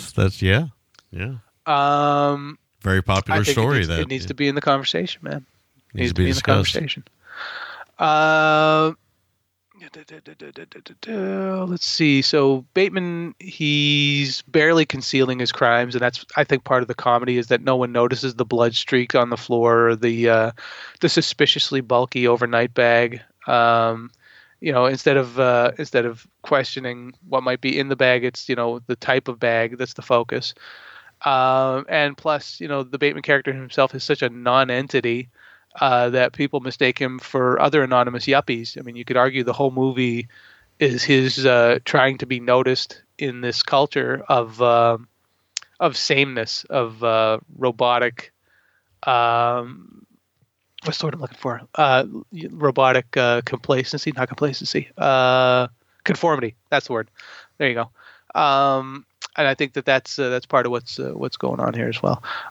You could, if you wanted to, pick the film apart in its minutia, But it's all of a fairly layered critique, and it kind of sticks to its guns for the most part. It's pretty consistent, and it's very consistent when it comes to the bloodletting. It doesn't shy away, and it could be both brutal and ludicrous at the same time in a lot of these scenes, and especially if you look at stuff like the chainsaw scene, the infamous chainsaw scene.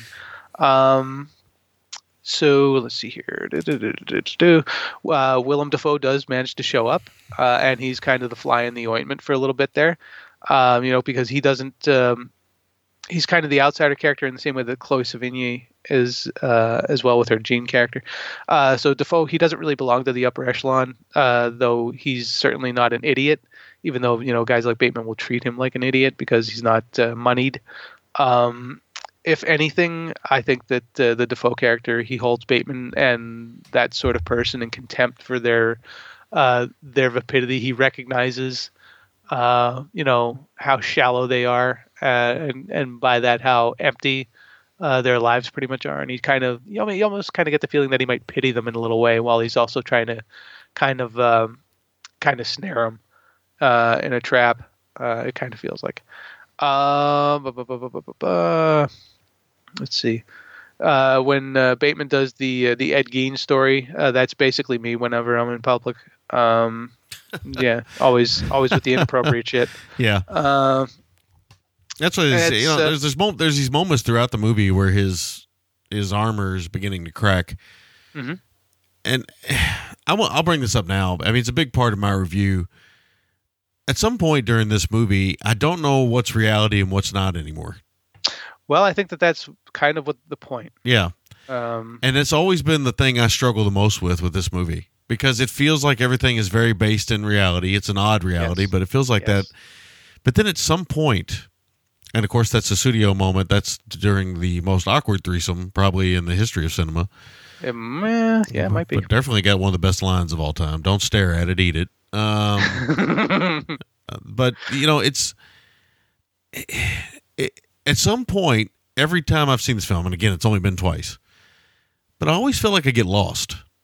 And that's my biggest criticism of this movie. The commentary's still there, and I appreciate the commentary, and I appreciate what Mary Herron's going for. I think she makes a pretty good movie here, a pretty solid movie. And I like, unlike you, I like Christian Bale, although I think he is a prick in real life. I do think he's, again, I don't know him, but he just seems like he might be a prick. Very self-indulgent prick. But he does work for me on camera, and, his method acting is insane. That is true. But all those elements are great, but I don't know. At some point, the story starts to feel really empty to me. And I wanted to get this out there because I see a lot of, especially from a lot of our friends on Letterboxd, I see a lot of 5-star reviews. Yeah, I would absolutely say no. And I'm not saying that they're not wrong. If that's how they feel about that, then that's great. I just don't see it. To me, this is a flawed film, if anything. It's certainly not a 5-star movie. No. It's not even close. Well, I think that part of the flaw comes in. I mean, like you were saying, it's that it kind of has to be. It has to walk in two worlds. Well, because in order for it to critique what it's critiquing in the way that it's critiquing it, it has to be kind of the thing that it hates, right? At the same time that it's critiquing it, and I think that that's kind of part of where the trouble lies. It kind of has to have its cake and eat it too. But yeah, no. I as far as this being, it is very flawed, and I think that you're right about what you're talking about with the whole, dipping in and out of reality thing, because that very much comes up once you get to the end. So I was watching when you get to the scene there with the Bateman and the Matt Ross character in the bathroom. It's great watching the Bateman character get really flustered in the bathroom scene. Yeah. Because the only thing that can rob him of his power kind of is when he's confronted with something even more, verboten than murder, especially at the time. At the time, yeah, because it's all a male power trip, right? Yeah, and it's also the slight hint of the whole AIDS scare. Yeah, it's what you said. This power trip. It's the moment when he loses control of the situation. Yeah.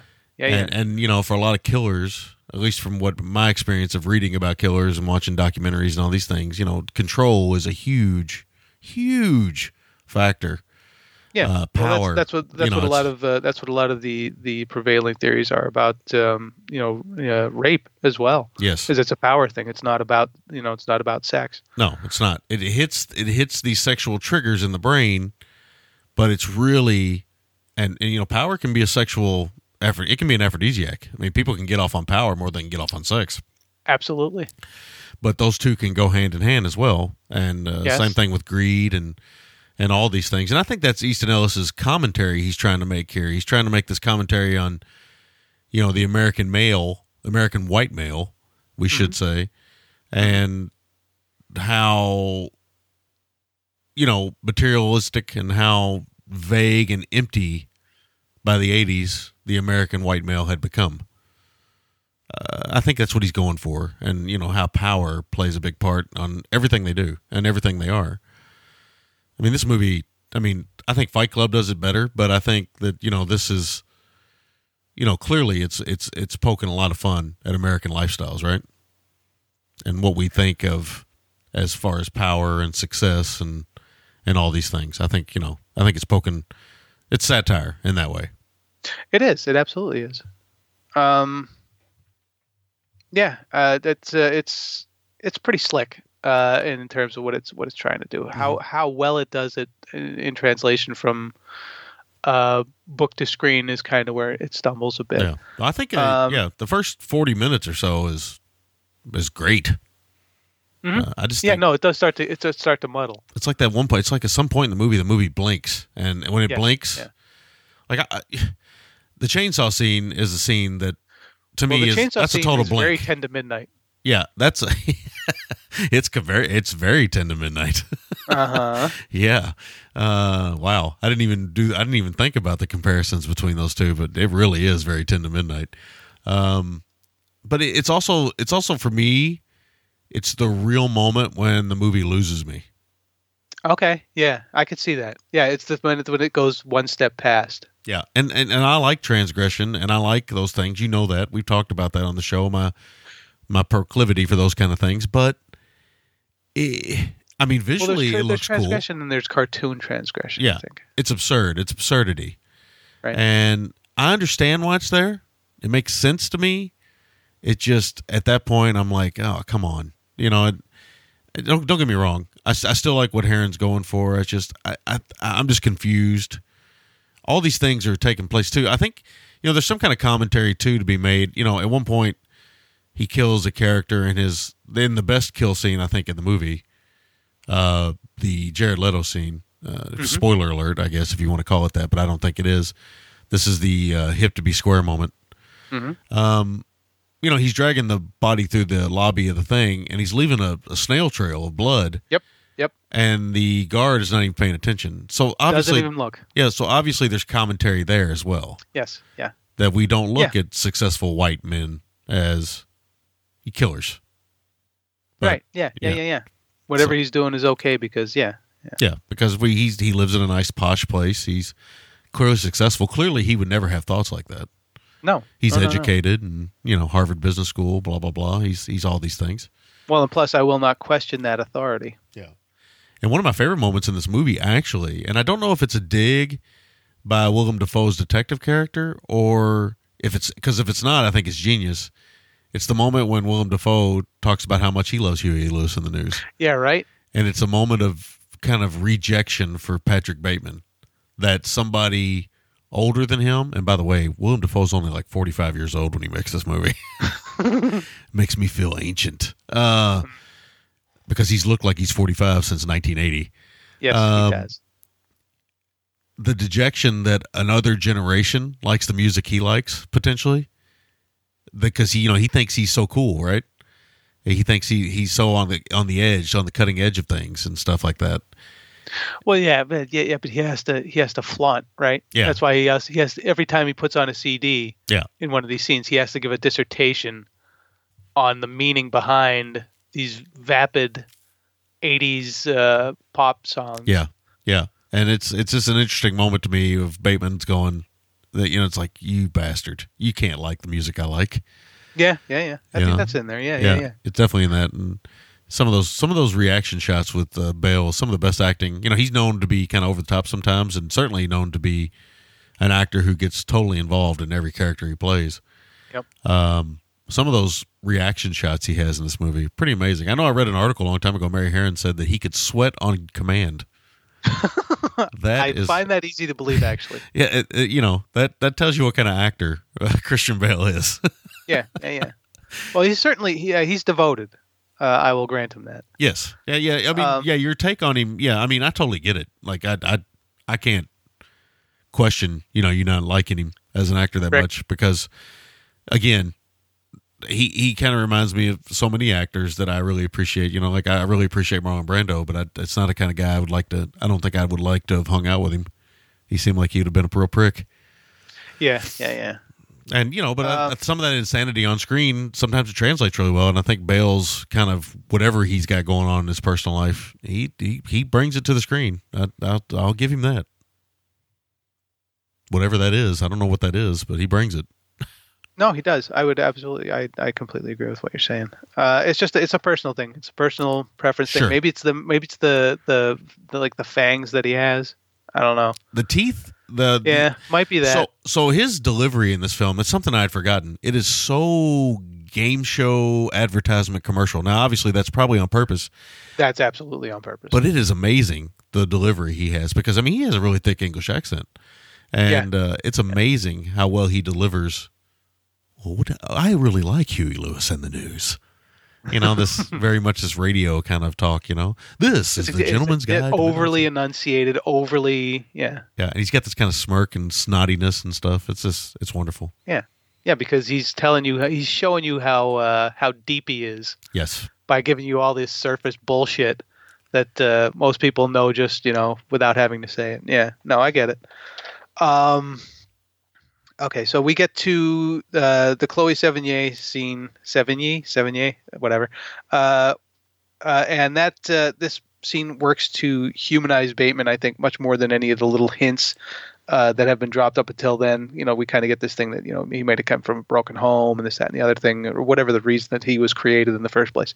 But I don't think that he ever gets absolved by the film, and he never really deserves any sort of redemption either. But the Sevigny character is the sort of the dream of a normal life that Paul knows that's impossible. So at this point he's really, really, really starts to crumble. And when he does crumble, I think the Bale really goes full tilt, and that's when we get that everything from like the ATM machine on. The last 20 minutes of the film I think do a pretty good job of playing with reality in a pretty subtle way. Yeah. And I think that it makes the ending a little bit, or I should say that much more horrifying, because I think that ultimately at the end of the day, the film is about the loss of identity. Yes. And to set it in 80s culture, which was so surface and so, all about appearances, is really kind of it's pretty brilliant, all things being equal. But I think that when you break it all down, and this is what you were kind of talking about before. For me, I don't think that he actually does kill anybody in the movie. I think that he wants to. I think that interesting. I think that he thinks about it constantly because he's got all these issues. I think that he doesn't actually do it ever. Yeah. I think that all these little episodes are just him acting out because he's just cracking under this pressure to be something that he doesn't know how to be, or being forcing himself to be this thing that maybe he hates. I don't know. Yeah. I think you could pontificate on the reasons why till you're blue in the face. But ultimately, I think that it's not about It's not about anything other than loss of identity, and that's why I think I think it's the final line of the movie when he says, this confession means nothing. Yeah. Is that? But I think that's kind of the brilliant thing as well. Is that you could equally make the argument, a pretty strong argument, that these things all do happen. Mm-hmm, mm-hmm. But because we're playing in this absurd. We're playing in this absurd commentary that all these things, that he gets away with it, because that's a lot of cleanup that he would have to do. Yeah. And a lot of things that would have to get forgiven that don't get commented on at all. Yeah. By the end of the movie, where you would think that they would be, if not headlines, then certainly a point of interest, at least in casual conversation. And they're not. And I think that's why, everything is happening inside his head. I don't think he actually goes through with anything that he said. And that's also why we get all of these scenes where when he gets really, really frustrated, he will snap at somebody. And what Heron will do is she'll cut to a different angle, or she'll cut to a reflection, or she'll cut to, it's just a different way of looking at it, because that's in his, like when he's at the dry cleaners, when he's in the bar, when he's, Mm-hmm. all of these things. Is because he's giving you, that's the internal Bateman that's like, that wants to kill people, that wants to fucking have this, rage and just lash out and tell people what he honestly thinks of them and all this shit. Yeah. And that he wouldn't normally do. And I think that's a lot of what's going on. So that's why it's actually some pretty subtle filmmaking in that regard. But you could absolutely make the argument either way with the movie. And I think that's kind of what makes it as good as it is. But yeah, I do agree that it's not 100%. It's not a 5-star for me. Absolutely not. But I did get a bit more out of it than I did previously, like I said before. Even though, I mean, everything that it's trying to say, I think it says pretty well, pretty smoothly. So. Yeah. I mean, I'm assuming you're done. Yep. I have mixed feelings on this movie. I both think it's really wonderful, and I both think it's a bit of a mess. And it's Mm-hmm. I don't think it's down the middle in any way. I think it's more of a solid film than it is a bad film. I just think some of or not a bad film or a misguided film, but I think it's. I don't know. For whatever reason, there's always that point where it goes over for me. But I find it interesting when you talk about. Does he kill anybody in the movie? So when I go back and I'm sitting here thinking about that as you say it, I'm thinking, okay, well, now some more of it makes sense altogether. Right. Because if he's living inside of his head, then it turns into a little bit of so there's an element of him living his life by way of media. He watches porn movies, he watches movies, he listens to music a lot.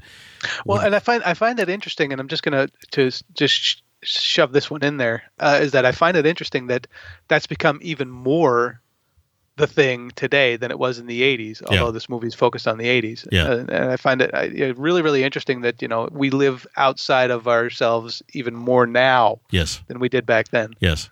And, we this is to bring this conversation up again. We talked about the Joker film.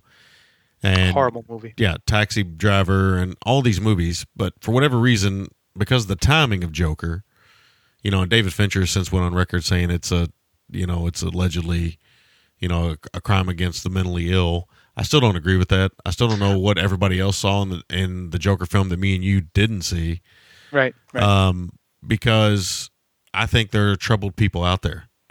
There are 100% troubled people out there. Just to put a comic book sheen on it doesn't necessarily mean it's. I don't think it minimizes it. I don't think it diminishes it. I don't think it trivializes it. I don't think it does that either, and I certainly don't think it makes it irresponsible. No, if I don't think anything, so. You could say that Bret Easton Ellis's novel and Mary Herron's film are more irresponsible than that. If you want to, we could say that about anything that's transgressive, though, couldn't we? Sure, yeah, we could. It's really which side of the table you're saying it from. Yeah. I mean, none of us as human beings, those of us who act in our normal borders, none of us wants to believe that life can be so fragile as to have somebody grab a gun and start shooting up a room full of people. Right. Nobody wants that to happen. I mean, I don't want that to happen. I don't want to believe that's the world we live in. But unfortunately, there's a lot of people out there with a lot of problems. And I'm not comparing them to this movie. This movie is obviously a satire of violence and the me culture and all those kind of things. But, you know, to say something's irresponsible now is very comical to me, because it's just like these films have been around since the beginning of filmmaking, probably. I mean, maybe not. Maybe in the 40s and 50s and 30s, maybe there wasn't, but there kind of was. I mean, we did White Heat a long time ago, right? I mean, the Cagney character in that is just, he's just pure fire.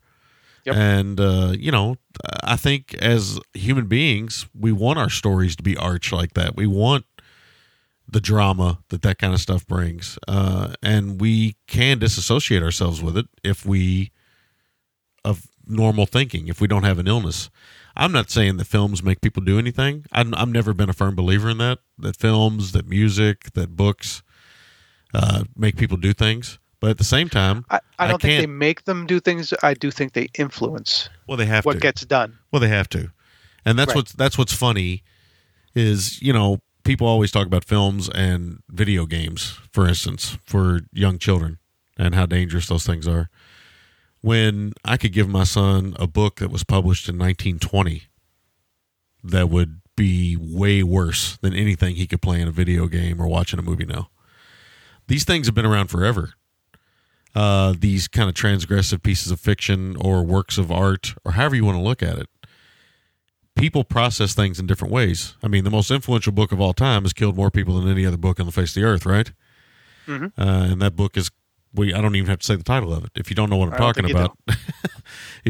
Sadly, some people probably don't know what I'm talking about. But I mean, that's just it, right? I mean, art is influential, but how we process that as human beings is very interesting to me. I can watch this and get total entertainment out of it. Is it dark? Yes. Does it make me want to go out and get a chainsaw and run naked through a hallway? Well, yes. But no. But I mean, that's the point I'm trying to make. I mean, he lives through culture, and because he has an illness, he doesn't know any other way to survive. So there's a little line in this movie that I think is very important, that I think a lot of people probably wouldn't get the first time around. But it's a moment right before he kills the Paul Allen character. I'll go back to that murder. And Paul Allen says, "Hey, Bateman, why do you have the style section all over the floor?" Yep. That is very important, because that is, again, that's the only piece of newspaper he's got everywhere. So that tells you that he only hangs on to, he doesn't care about what's going on in the real world, because he doesn't live in the real world. No. He lives in Patrick Bateman's world. This is a man or a character, because, you know, you could argue that maybe he isn't even real. This is a character who lives by what people tell him he's supposed to live by. He went to Harvard. He went to Harvard Business School, probably because he was told to do so. He has psychopathic tendencies that just get worse and worse and worse. He watches pornography. Probably that's where he learns how to have sex, from watching pornography. Obviously, the threesome, he's looking at himself more than he's looking at the women. He gets a video camera out. That gets him off more than the sex itself does. He's more obsessed with his own body than he is with the female body. All of these things are things that an ill mind, if they were living through media or influence, would probably see. And I think that's the best commentary the movie makes, really. Because outside of that, I think the movie's, again, Mary Herron's a good filmmaker. I think she's a really good filmmaker. I think she's underrated, actually, in the kind of world of filmmakers, but certainly women filmmakers. But I think at some point in this one, her commentary gets skewed. And when it does, again, you know, you're saying that you don't even know if it's taken place if you look at it that way. But I feel like it really is, but only up until the Paul Allen murder. I think after that, I think none of it takes place. I think it's all in his head at that point. I think it's all him living with the guilt of killing the Paul Allen character. Okay. So that makes sense. Yeah. So, but I don't think she handles it perfectly. I think she handles it kind of messy, and I think that's why I come away from this movie every time thinking it's really, really well done, and I really like it, but it's not a masterpiece. It's not the film I think some people think it is. And that's just my opinion. Obviously, I think me and you share that opinion in some ways, but I think in a lot of ways we do. I think, you know, your take on it with, maybe none of it's happening. Hey, maybe. I mean, there's that same argument in Taxi Driver in a way. I mean, does any of it really happen? But Schrader's also said that the whole movie takes place in his mind. Yes. And then in Joker, if you go back and look at that with a critical eye, not with some kind of anger that you already go into it with, yeah, you wonder if a lot of it actually took place. Yeah. So, people you got to stop sometimes, take a breath, and look at the story you're being told. And I think part of the reason why I picked this movie, first of all, I do have a love, no doubt, for transgressive cinema, but part of the reason why I wanted to go back and revisit this was I'd read an article not too long ago about irresponsible filmmaking. Filmmaking is anarchy, all these kind of things. I'm fascinated by these things, right? Mm-hmm. And how stories influence our lives, how they influence our culture, the way we dress, the music we listen to. Certainly they do all these things. But what happens when one possibly confuses somebody who has a mental illness to do something terrible? So I started going through my film collection. I have a huge film collection, as those of you who probably know. I mean, I would never even mention the amount of films I own. It'd be embarrassing to even mention how much money I've spent on films over the years. Mm-hmm. But I have a huge film collection. I mean, crates upon crates upon crates of films. I mean, you wouldn't believe how many movies I own. It's embarrassing. My wife just, she, bless her, she lets me live through that. That's my obsession, right? So she lets me live through that. I don't know how many times I've bought a copy of, people say they bought Evil Dead 2 a bunch of times. You don't even want to know how many times I bought Taxi Driver. Yeah, right. But, I mean, those obsessions are fascinating to me. And I've watched these transgressive films over and over and over again over the years. And I believe I'm perfectly sane. Some people might not think that, but I believe I'm perfectly fine. But I don't know. Anyway, that's just me getting that. Let me get to the movie, actually. So, I do like Bale's performance in the movie. It is very predatory and almost wolf-like in a way. Although I do think I like the writing more than I like the movie itself. I think Mary Herron does a really good job. I think the movie's got a lot of style, and I like what it's going for. But I think the writing is really the key here. But to me, this is Bale's thing. I mean, this is his coming out party. I think there was something I read a long time ago that Ewan McGregor was supposed to star in this movie, and that Christian Bale actually called him up and all but begged him to not take the part so he could have it, and because he just felt like he knew this character inside and out. And Bale's got a long history of weird things he does, not just for prepping for a movie, but his obsessions and things, and like when he did the Cheney thing, there's interviews with him with doing the Dick Cheney performance, which I didn't see that film, but he has to find something, and once he finds it, he just goes full tilt. But evidently with the American Psycho thing, he had found it. He already knew it. I love how kind of sly the materialism is throughout the movie. But it's overbearing at the same time. Yeah. There's moments, like really weird, like small moments, like with right after the threesome. I hate to keep going back to that scene, but right after that, where one girl rolls over and he's like, "Don't touch the watch." It's like, what the hell? It's so crazy to me. And that's what's important to him is things like that, the material things. And he's got a really nice stereo. It kind of comes down to a little bit of what we talked about with Schrader's American Gigolo, and how important material things are to the character in that. Was Adrian was his name? I can't remember what his name was in that film, Richard Gere's character. But if you think about it, that was also kind of a psychotic character. Certainly a selfish character, no doubt. And, to look away from these characters in our culture, I think is more of a crime than to evaluate them. I think that's more important. Well, when we look away from them, we allow what they do to happen. Yes, exactly. Well, that's that right there in a nutshell. What you just said is part of the problem we face as a culture in America. We tend to, if somebody's mentally ill, we tend to push them to the by side. Just put them on the sideline.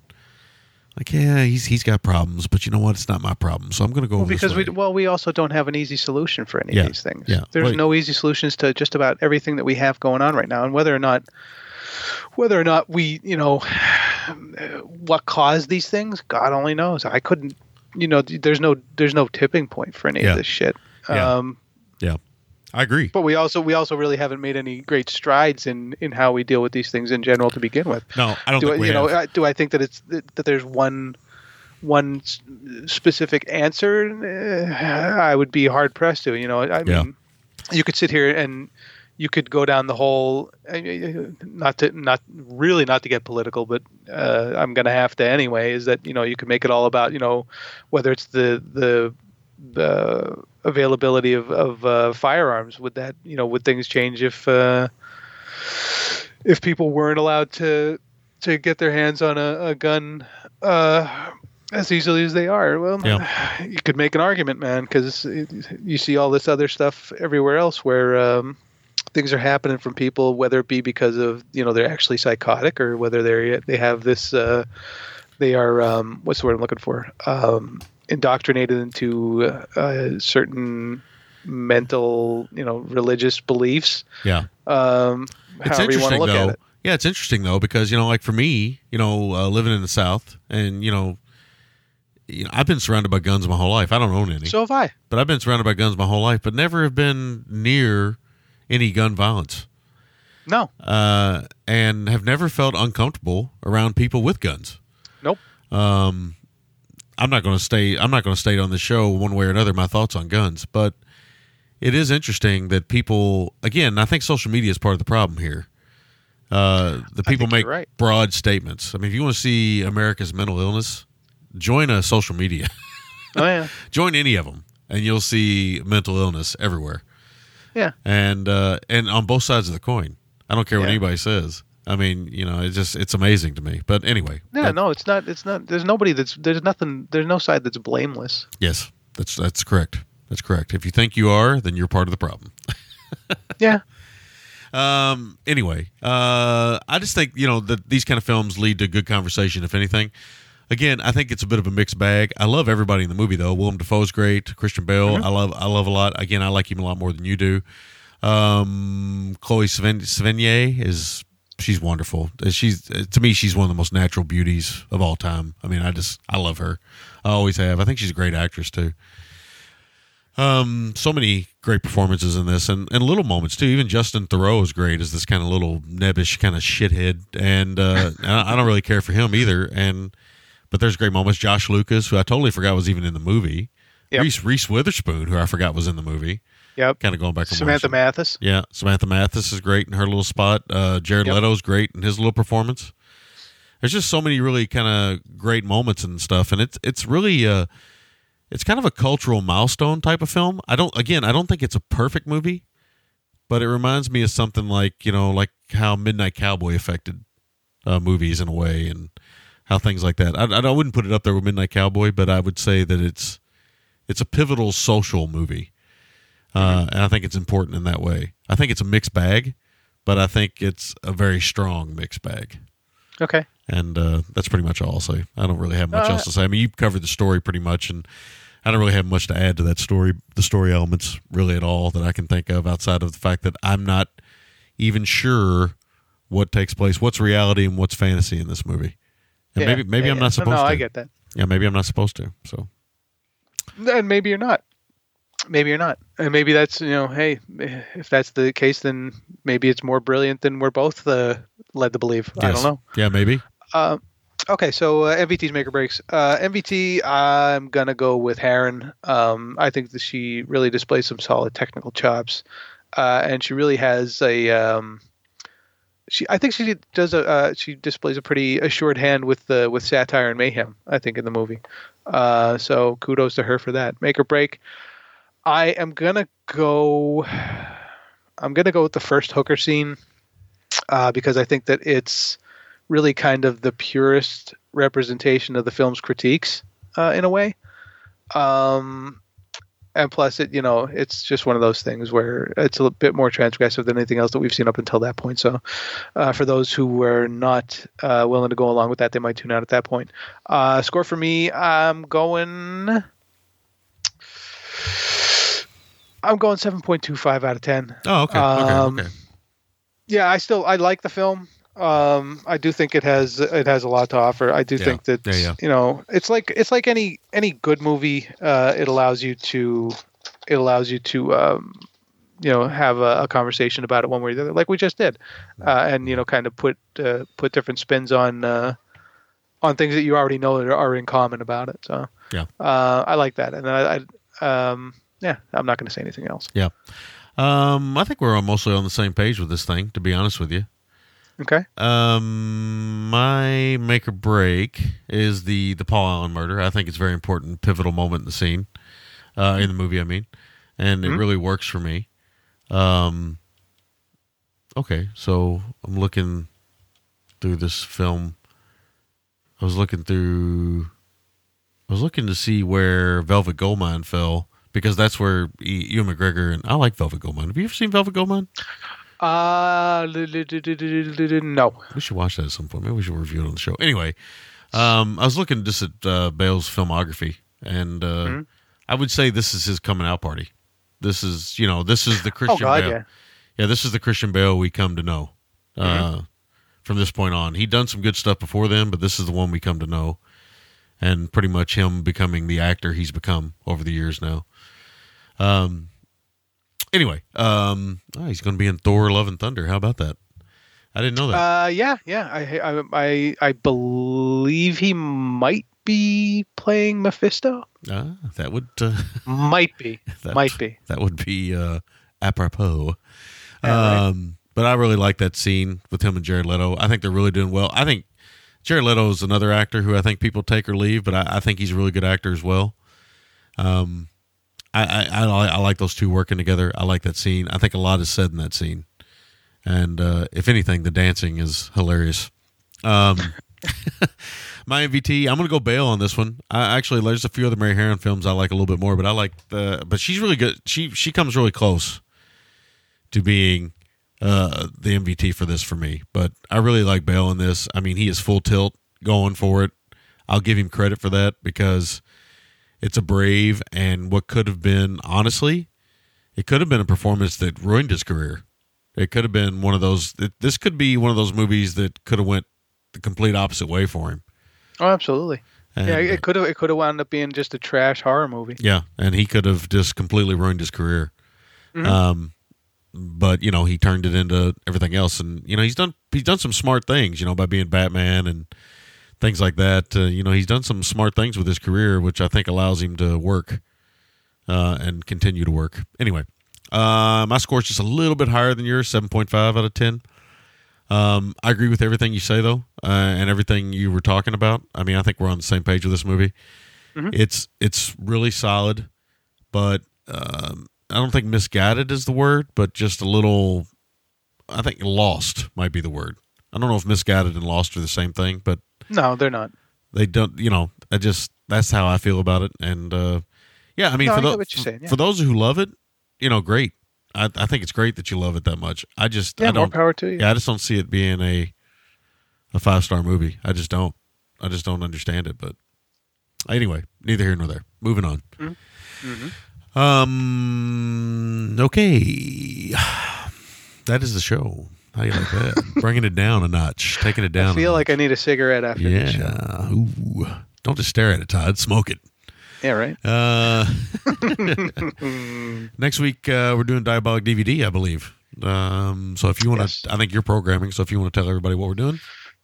We are doing the Taste of Tea from 2003 from, oh, damn it. I cannot remember his name right off the top of my head. It's way too early in the morning. But it's a Japanese movie. Third Window Films just came out with a Blu-ray a little while ago. Region 2. And we're doing that. And we're doing Penelope Spheris's Suburbia. So getting some punk rocking back into my life. Yeah, one I've seen, one I've not. I've never seen The Taste of Tea. I've read about it a couple times. I've never seen it. Suburbia, I have not seen. Jesus, it's been a long time. Yeah. It's been a while for me too. It's been a few years. Yeah. But I'm going to be perfectly honest with you. Cards on the table time. Both of these movies I like a great deal. So okay, well, there we go. Just to catch out of the bag. Now I don't have to record next week, so you can have fun. You're done. Do it yourself. You're done. Yeah. You've thrown it out there. So we'll see. It'll be fun to revisit them either way. I mean, again, that's why I love doing the show, is because it gives me an excuse to go back and watch Penelope Spheeris' Suburbia and to see The Taste of Tea, which I've never seen. Damn straight. There we go. Yeah, no, I hope you dig it. Hope so too. We will find out. We will definitely find out. All right. That's the big show. With that, I will say adios. Adios. Thanks for listening. You can find The Gentleman at ggtmc.com, and you can email The Gentleman at midnightcinema@gmail.com.